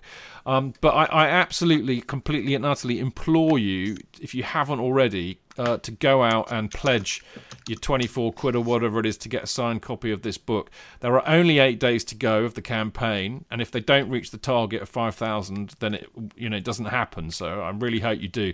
Now they've basically managed to grab hold of 3,715 of the 5,000 so far. And the campaign closes on August the 15th, so don't miss out on the chance to read the autobiography of one of Chelsea's most stylish players from the late 60s and early 70s golden era. It'll hopefully give all of those who missed this fascinating book the first time round a chance to read it. And all you have to do is visit Kickstarter.com and search for Working Man's Ballet, and you'll find their Kickstarter page there. I mean, alternatively, I've had it pinned on the Chelsea Fancast Twitter feed for the last couple of weeks, and I'll keep tweeting it out this week, but please do it. You will not regret it, and if you don't do it, I'll be very cross with you because I desperately want a copy. So there you go. I mean, Marco, this probably taps into to you, what you do really. I mean, we had a successful kickstarting of Tim's book, didn't we, earlier in the summer? Yeah. Well, I've certainly backed both campaigns, but I was actually saying to John and Martin that I'm really looking forward to the book launch for Alan's book. That should be one hell of an evening, I think. Now that will be wild, wouldn't it? I really hope they do it. I mean, it gave me a really good excuse the other week during the summer break to stick up the old, the Alan Hudson podcast that we did, which was just brilliant, actually. I forgot how good it was. And what I also forgot, Marco, was that actually I did another interview on the same show with he who must not be named, the Obersturmbannführer of the CFC UK fanzine, and he was equally funny. So he actually came down on the afternoon of the Eddie McCready event at the end of last season. He actually came down in the afternoon to meet up with Eddie. Did Alan? Did he?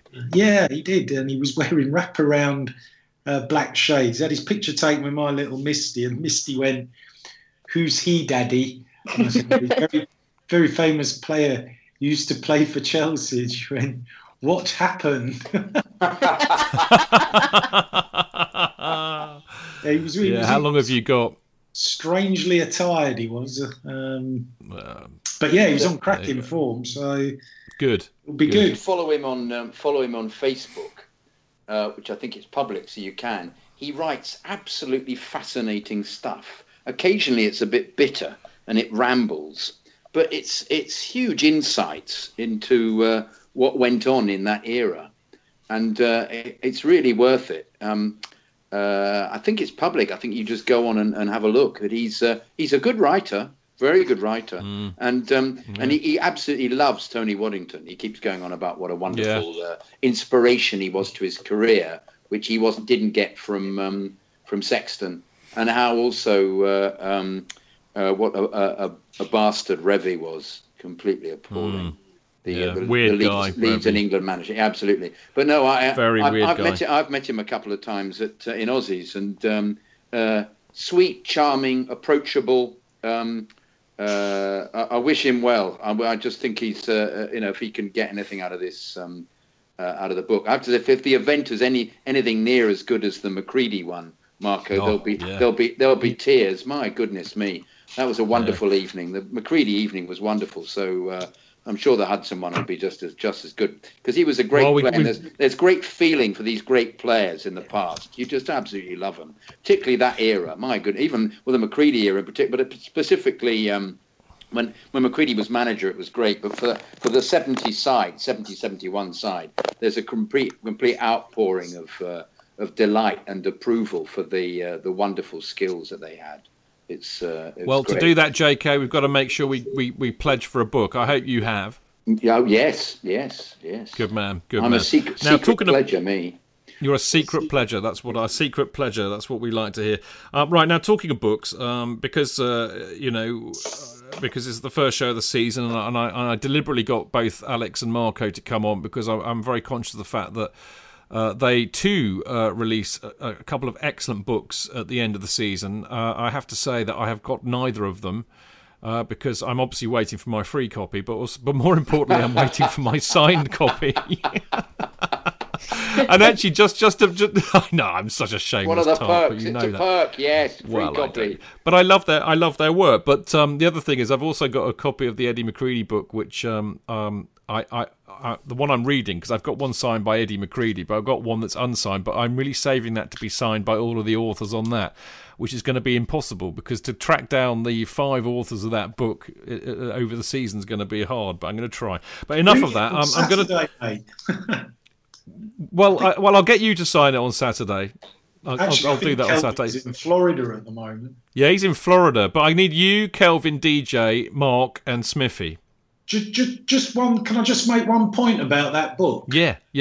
What, the Eddie book? Yeah, we actually. I put some in the lockup that had been signed by Eddie, which were there for the post-season, the end of season party come parade, that never happened. We obviously it didn't happen for very sad reasons, but we had something like, I think there's 20 copies that are signed by Macready, which were destined for the CFC UK stalls. So essentially, if anybody out there would like to get a copy that has been signed by Eddie Macready, we'll have some on the stall on Saturday. So you heard it here first. So get there first and get a copy if you want one. Okay, now I want to talk about your book as well, which is about the wonderful season we had, and predominantly about Signore Conte, isn't it, Marco? Yeah, it's been well received, and it did particularly well along with the Eddie book. We spent all of June trying to fight off Mesut Ozil. We defeated him, Marco.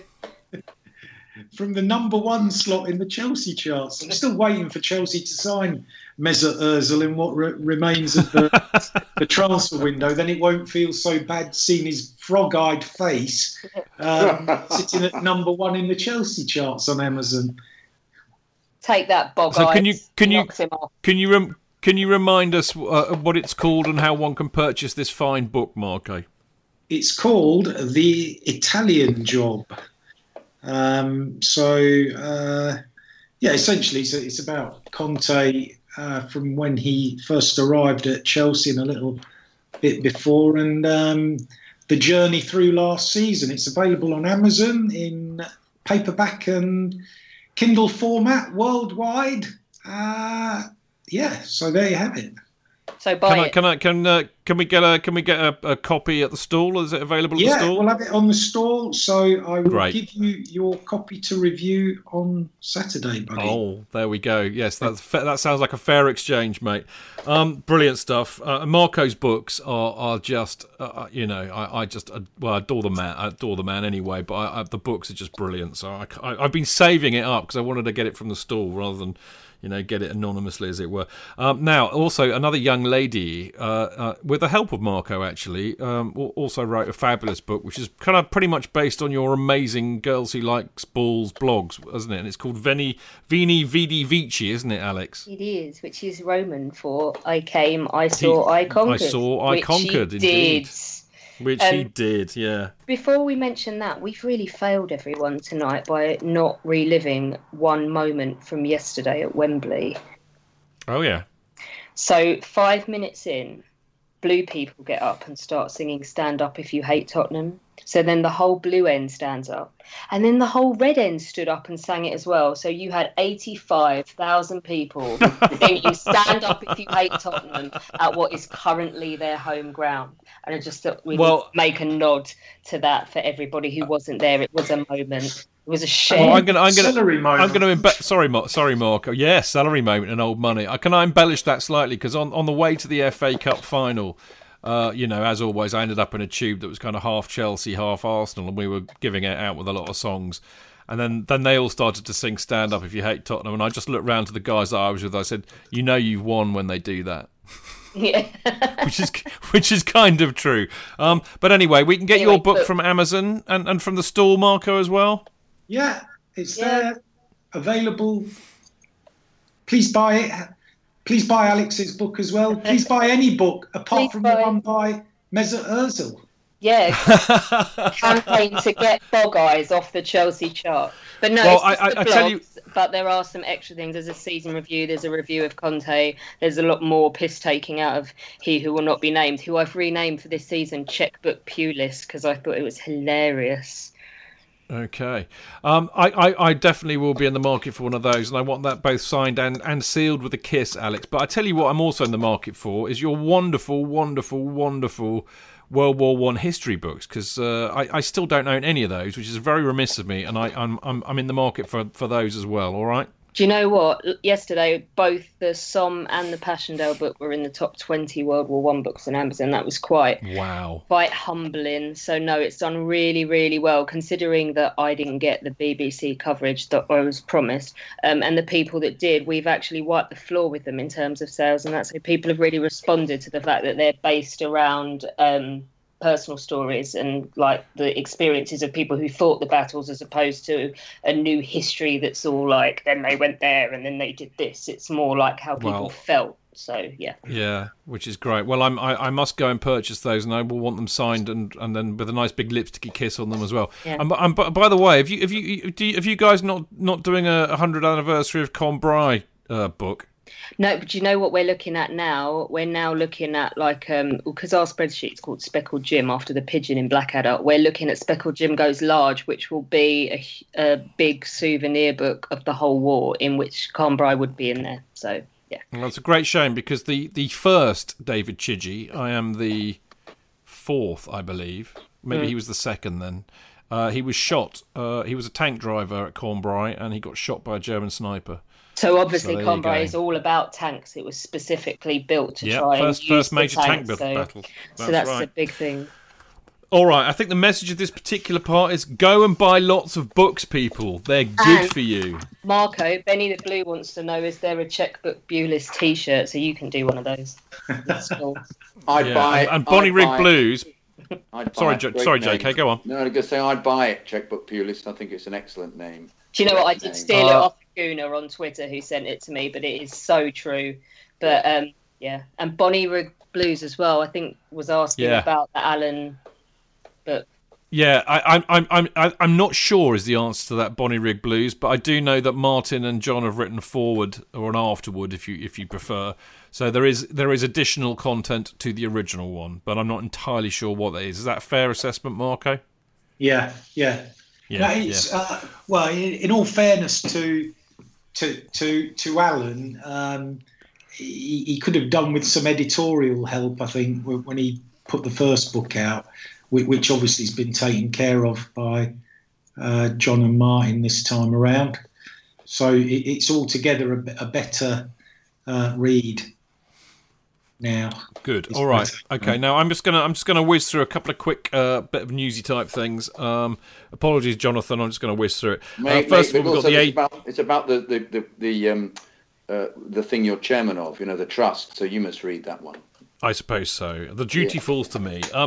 Right, Chelsea Supporters Trust, we've got the annual general meeting coming up this Sunday, the 13th of August. Very, very important meeting. And it's in the Hollins Suite at Stamford Bridge, and it kicks off at 2:00. Now, all members are welcome to attend the AGM, but we must have... this is annoying because of the security at Chelsea, but there you go. We've got to have confirmation from you that you will be attending no later than 10:00 on Thursday, the 10th of August, which is this Thursday.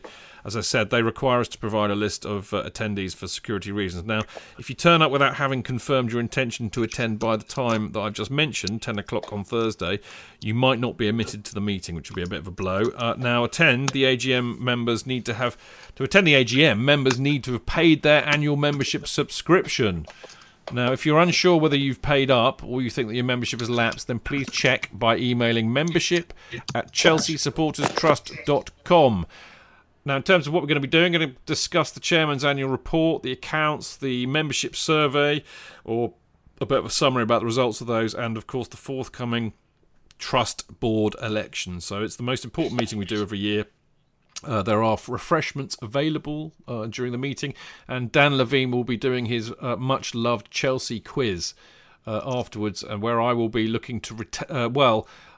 my team won it the first year, and then Tim Rolls' team won it last year, and me, Martin and Dan are out for a revenge.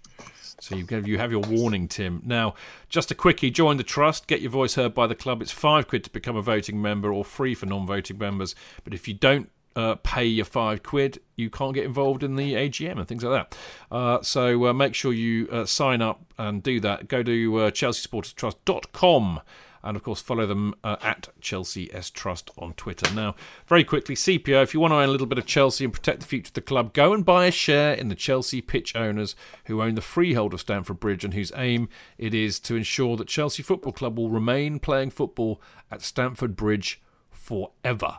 Now, to find out how to buy a share for about £100, email info@chelseapitchowners.com or check out chelseafc.com/fans/Chelsea-pitch-owners, and you can follow them on Twitter @pitchowners. And, of course, you can buy the shares in instalments if you can't shell out £100 in one go, which sounds very fair to me. Now, after the break, we're going to be looking ahead to the opening match of the season against Burnley next Saturday, and more specifically, what is it that we are most looking forward to in the new season? We'll see you in a sec.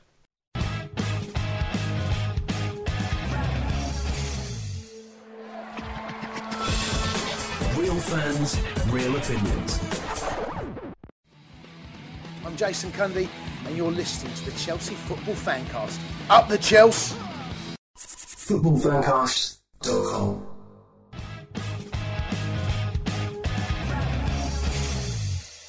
Okay, welcome back. I am Stanford Chidge, and you are listening to the Chelsea Fancast. We're in the last part now.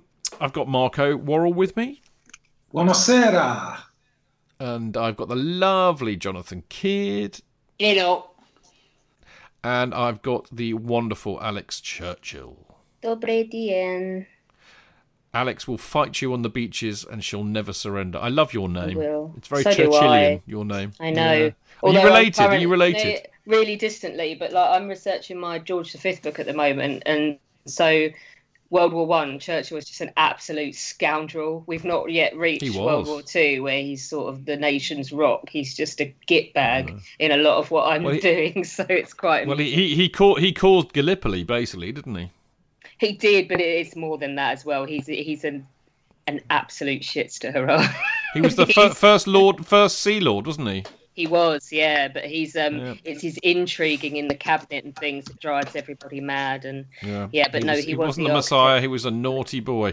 All right. Now, listen, at this point of the show, as you all know, people who listen to it every week, we normally have loads and loads and loads of your emails to read out. But, of course, as it's the first show of the season, I didn't draw your attention to this. So we don't have any, which is very upsetting because it's the highlight of my week when we get Jonathan, the most renowned and highly paid voiceover artist in the universe, to read them for free. Paid, and that's just less of the highly paid. Well, Jonathan knows that I revel in the fact that I get the most highly paid and awesome and highly regarded voiceover artist in the country to read out our emails for free. He knows that it tickles me pink. He says he's not highly paid, but he goes home at night and just rolls around on a bed full of £20 notes. Smoking a cigar. Notes. £50. And then we wander in and we say, Jonathan, where did it all go wrong? Exactly. But anyway, look, obviously what I'm now about to do is to ask you to send in your emails for next week. We do love receiving them, and of course we'll always try and read them out on the show. So do send them to chelseafancast@gmail.com, and you must do that before Monday, otherwise they don't make the script. And then Jonathan will be happy. Now, it seems to me to be sensible, it being that our first game of the season is on Saturday, that we actually talk about it. So, but before we do that, I'm going to be a bit more generalistic, actually, really, and I'm going to ask the chaps and chapesses here, you know, Marco, I know, shares this sentiment totally, but there is something very lovely and quite nostalgic in my view about the first game of the season when, you know, you've not seen your mates for 2 or 3 months, your football mates, and then you all kind of reconvene on the first day, and it's a lovely, lovely feeling. But I mean, you know, what are you looking forward to most about the forthcoming season, Marco? What, in general, or anything you like? Well, one thing that I always makes me chuckle is when you see people that you only see at the football, so you see them for the first time. I'll tell you, Jason Marco, Chuckles Cabby on Twitter, being a prime example. He's in here tonight listening, mate. He's listening here tonight. He'll turn up, and I'll see all these people on Saturday, and you put your hand out, shake hands, and go, "Happy New Season." And I just think that's brilliant. It fails to make me laugh. I don't know where it came from. I mean, I've only been aware of it sort of through standing around on the stall for, I don't know, it must be getting on for a decade now. But Happy New Season. I love that. Yeah, that's great. I like that too. So so you're looking forward to that, which is great. Alex, what about you? What are you looking forward to most?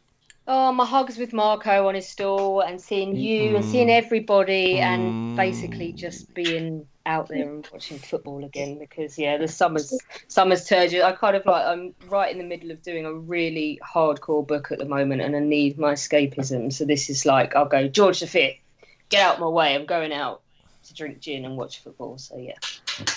Lovely stuff. Do you know what, Alex? I tell you what I promised this year, because I do quite like gin myself. So I think you and I need to go on a disgraceful gin bender. Oh, we're going on one after Arsenal for my birthday. Come with us. There's a gin palace in London. We're going after the game. Right. There is nothing as I shall paraphrase Hunter S. Thompson, who is my all-time hero and favourite author, and slightly paraphrase him and misquote him and say there is nothing so depraved as a gin binge. Oh, and there are over 300 kinds of gin in this gin palace. Let's do it. I'd like to get you and me. Let's go and get very depraved together. Shall enjoy that.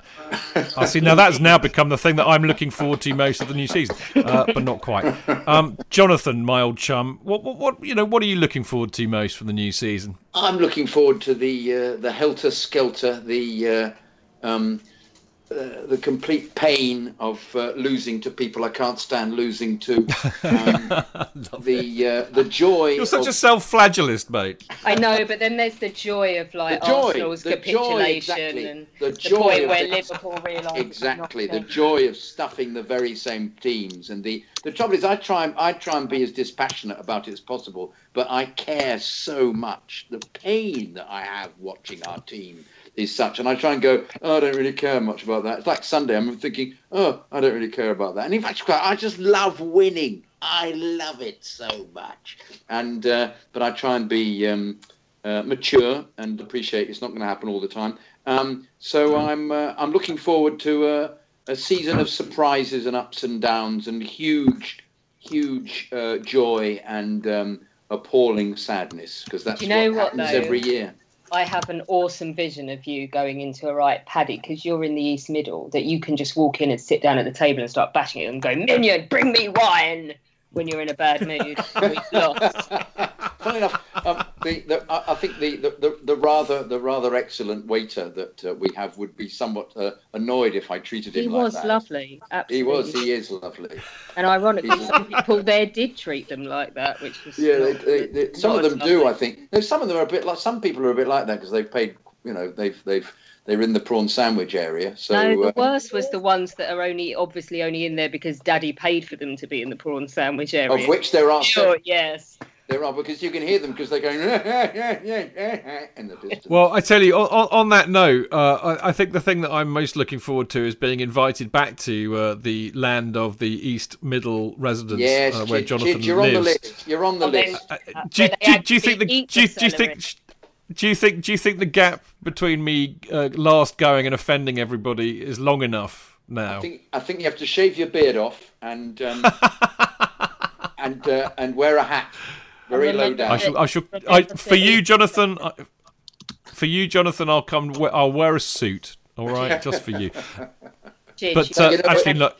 Sorry, go on, Alex. Chidge, you're there. All right, mate. You'll be invited. All right, my love. Definitely. All right. Definitely. Okay. You might be invited twice. You might. Oh, really? Well, that'll be terrible. Invited again. Alex, definitely. That'll be terribly spoilt.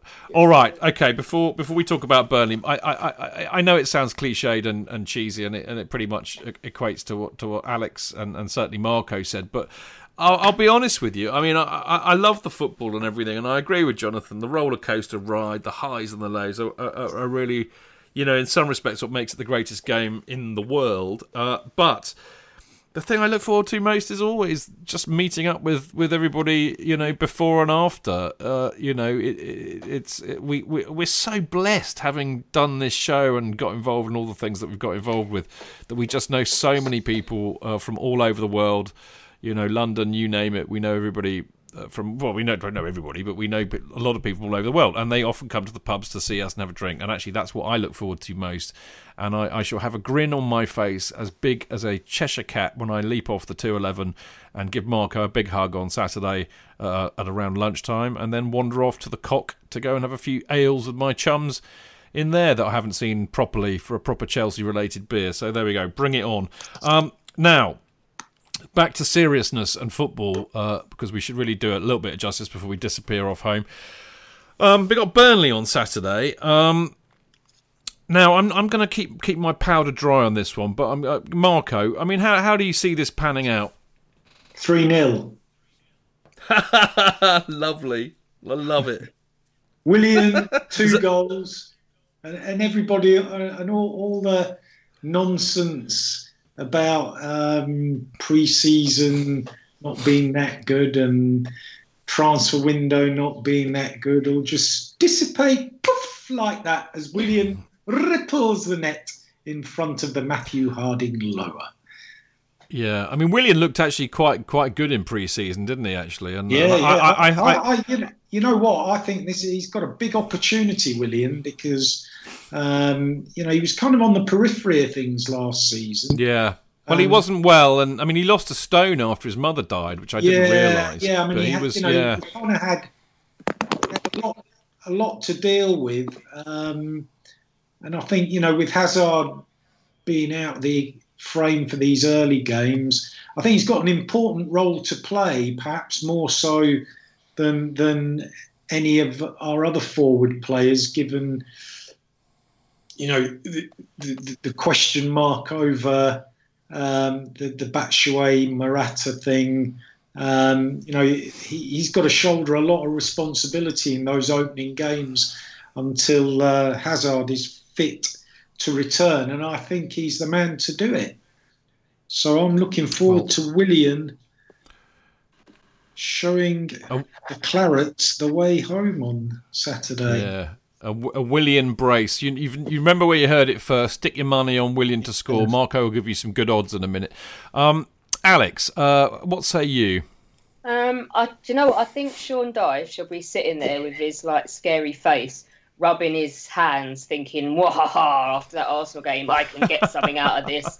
But I think we're going to do 2-0, and then he's going to come out with his smoking 80-a-day voice and say that it was unfair and they could have got something. I think as long as we get a relatively early goal, we'll be all right. I don't see them being sort of... I think they'll hope to pin us back and keep us at 0-0 as long as possible. Do a Pulis, basically, but I don't think they'll pull it off. 2-0. Okay. JK? 3-0. Morata will score all 3.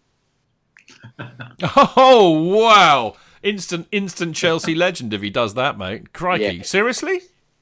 Yeah, to be frank, Chidge, I've got no bloody clue. So I don't know. If they play as badly as they played on Sunday, and they played as badly as they played against Bayern, and they play as badly as they weren't bad against Milan. They were just very unlucky because of dreadful decisions. If they're sluggish, it'll be 1-1 or something, or 1-0. I just hope it isn't. But I don't know. I think they haven't set us the template they've given us so far isn't great. And if the manager transmits his woes and his anxiety to the team, then they're not going to do very well. I have to say that there is a tiny part of me that can see myself sitting there on 79 minutes at 0-0 going, for fuck's sake, just score a goal. Have faith. I'm trying. Well, I mean, exactly. And I mean, it's hilarious. I mean, Jonathan's brilliant. He has no idea. And, of course, he's right. None of us have an absolute bloody clue what's going to happen. But I love Marco and Alex's, and actually to a certain degree Jonathan's extreme optimism. That's exactly what being a supporter is all about. And of course the great thing about a new season is you start from scratch, and actually everybody has a clean sheet, and of course in a sense that applies to us. Even though we are champions, we have to start again. I tell you what I think that the reality is that our first 11 is still the side that won the league last year and is still very good. Okay, we're not going to have Costa and we're not going to have Hazard. So for me, the interesting thing about Saturday is how we cope without arguably our two most important players. So I think, as Marco absolutely bang on mentions, a lot will depend on Willian, and I think also Pedro Marco as well, actually, who I think has become a super player for us. But I think the real issue is, can either Batshuayi or Morata, or a combination of the two, step into Diego Costa's very considerable scoring boots. I think and we will find out on Saturday. There. I think he's getting there. He's still not a big enough bastard, but he is getting there. But I tell you what, Alex. When I sit here and give everybody who listens to the show the impression that I've watched none of the pre-season games at all, and the reality is I have. I mean, in fact, I was so desperate for one of them that I actually watched it on Twitter because somebody put it on Periscope. So I am just as sad as everybody else. It's just that I don't like to admit it. But I will say this: I thought that Batshuayi looked really sharp, and he looks like a player who can score goals. Yeah. My only concern at the moment is that he gets a bit isolated up front. He's also, as well, like your ideal centre forward. Guys have got to groan when they see them on the team sheet, like a Drogba or a Costa. Like, I've got to deal with this arsehole all day. You wouldn't do that at Michi right now because he's so cute and Twitter friendly and stuff. He needs to be a bigger bastard. Yeah. I agree. Yeah, maybe so. But we shall see. I mean, he's bound since West Brom. That's really fired him. So yeah. Yeah, and I mean he's in a good run of goal scoring form. I mean he was banging them in at the end of the season. I mean this kid could score goals. I think this kid's got talent, and I would be excited to see him get a run on the side. I'll be even more excited to see him score. I mean the bottom line is, because in fact bar Hazard and Costa, which of course is clearly an issue. We still have a very decent first 11. So, frankly, if we can't push over Burnley in the first match of the season at home, then we really have got a massive problem. So I'm pretty confident that we will as a result. I mean, more broadly, folks, I mean, what's your view on how we might do in the Premier League this year and the Champions League, Marco? Sorry, say that again? I know, it was quite a surprising question. How do you think we're going to do in the season as a whole? The Premier League and the Champions League. Sorry, Marco. Alex is making me giggle. What do I think will happen? I think it's Manchester City's turn to win the Premier League. So I think that will happen. I think Chelsea will win the FA Cup. I think Everton will win the League Cup. And the Champions League, who knows? Who knows? Yeah, it's hard to call that, really, isn't it? Yeah. Alex, what say you? I will be happy with top 4, last 8. Whether that happens, I don't know. I think it's so much like your man said on his interview, the Evening Standard man. Ask me again in 3 weeks. Right now, I just don't know. Ask me when the window closes, and then I won't sit on the fence.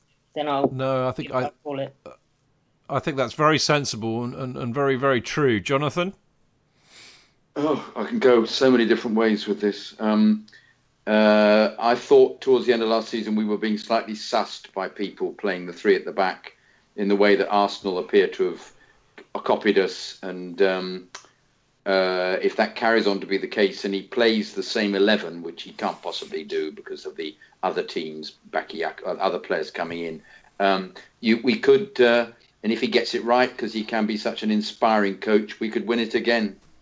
It depends on the ability of the other teams. I don't think Spurs are going to do very well. City, I'm not convinced that Guardiola can even though he's got a massive series of excellent players, that he manages very well in the Premier League.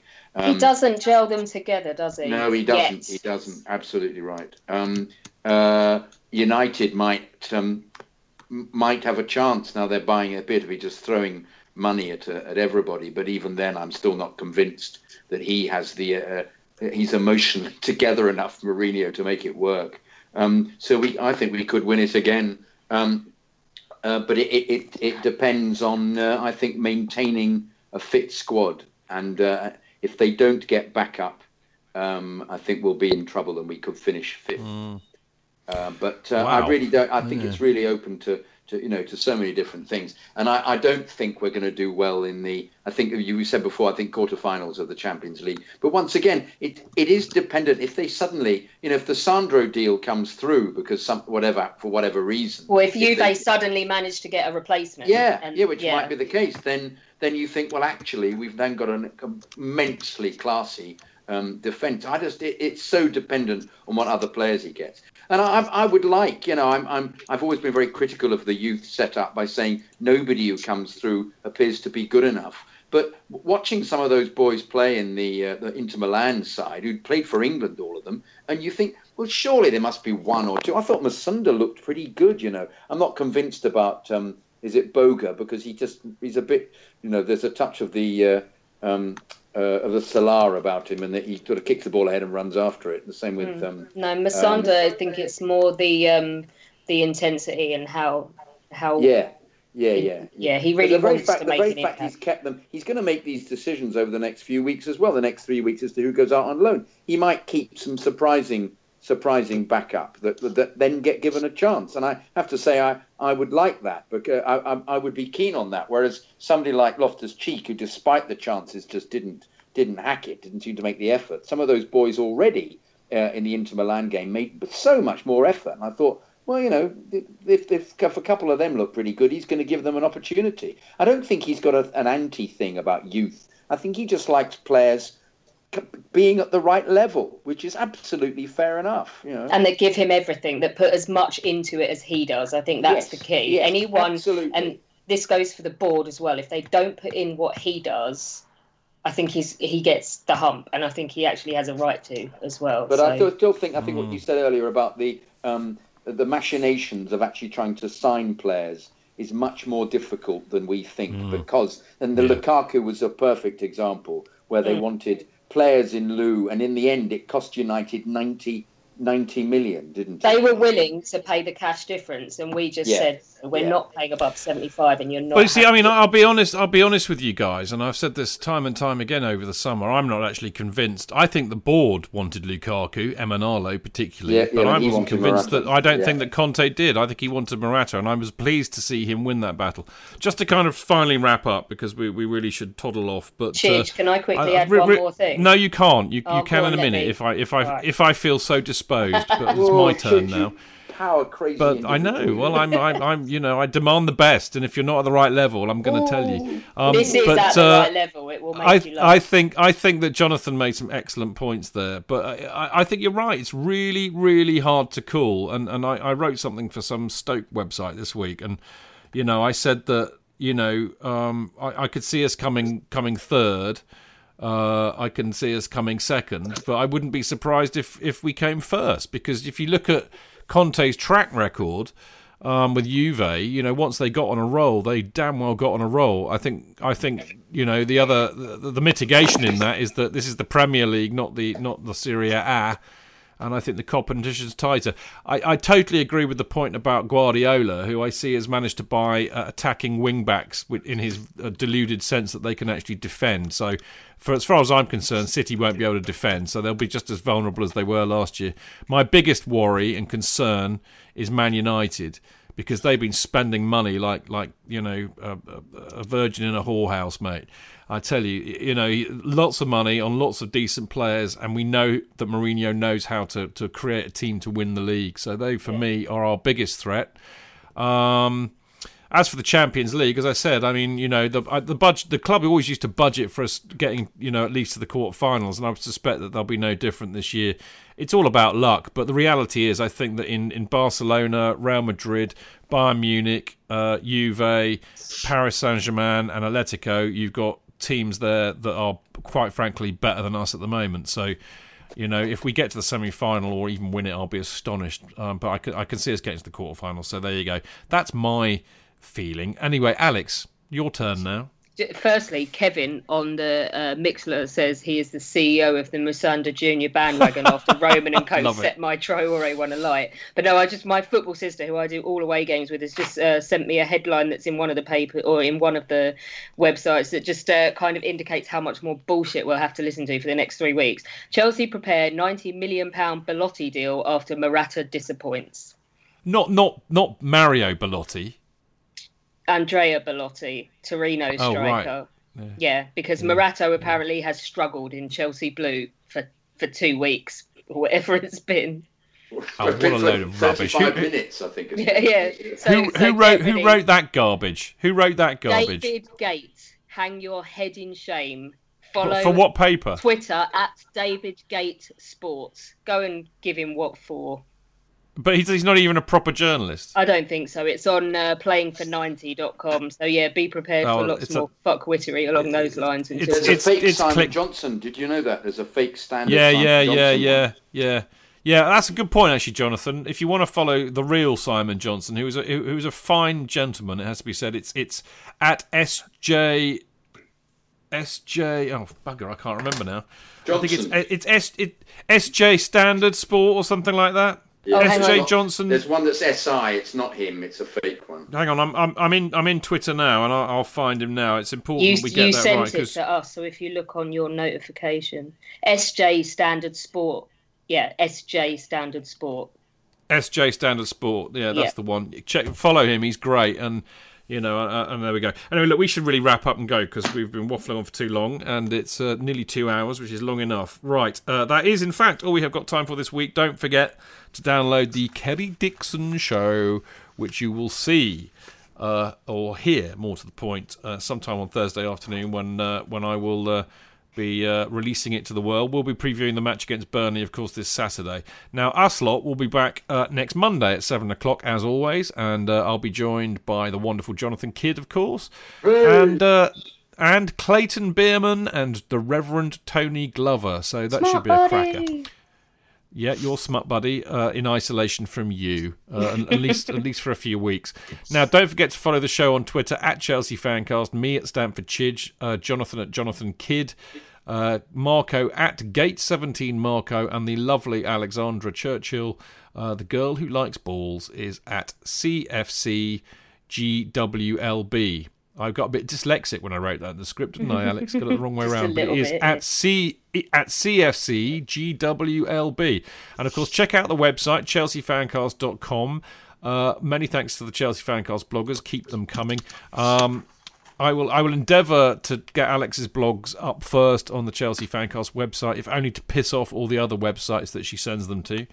I will also be releasing some very exciting information soon because we're going to have a major rehaul of our website, and we've got a young lad called Leon Carbis. He's Welsh, a lovely young lad. He writes brilliantly well, and he's going to be taking over the website and kicking my arse and making sure we put more stuff up there, so it actually becomes even more worth a read than it is at the moment. So look forward to that. Right. Okay, I think that's about it, isn't it? So, until then, keep it blue. Oh, no, I haven't said thank you to these chaps. How remiss of me. Marco, brilliant having you on the show for the first one of the season. Great to hear you, mate. Cheers, mate. See you all on Saturday. I'll see you at the stall on Saturday, mate. Cheers. See you at the stall on Saturday. Alex, will I see you in the pub?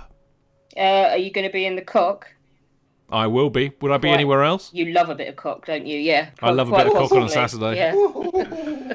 Good stuff. I'll see you there, my love. I look forward to it. And Jonathan, I hope if I don't see you on the Saturday, I shall look forward to speaking to you again on Monday next week. Fabo, Chich. I might wander in. I've got an American mate I'm taking on Saturday. So. Oh right, excellent. He's one of those annoying. He's a professor and he knows masses of stats about Chelsea, but I'm not quite sure he's ever been before. So.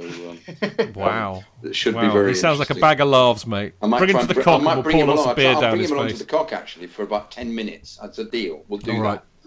Okay. Well, we'll see. We'll see you and hopefully a few other people in there. But I mean, thanks for these three for sitting with me this evening. It's been great fun. It really is great to be back. And I mean, I know there's only a few of you left because we go on far too long. But there was over 400 people in there early. So thank you so much for taking part, and do come back again next week. Now, until then, keep it blue, keep it carefree, and keep it Chels. Up the Chels!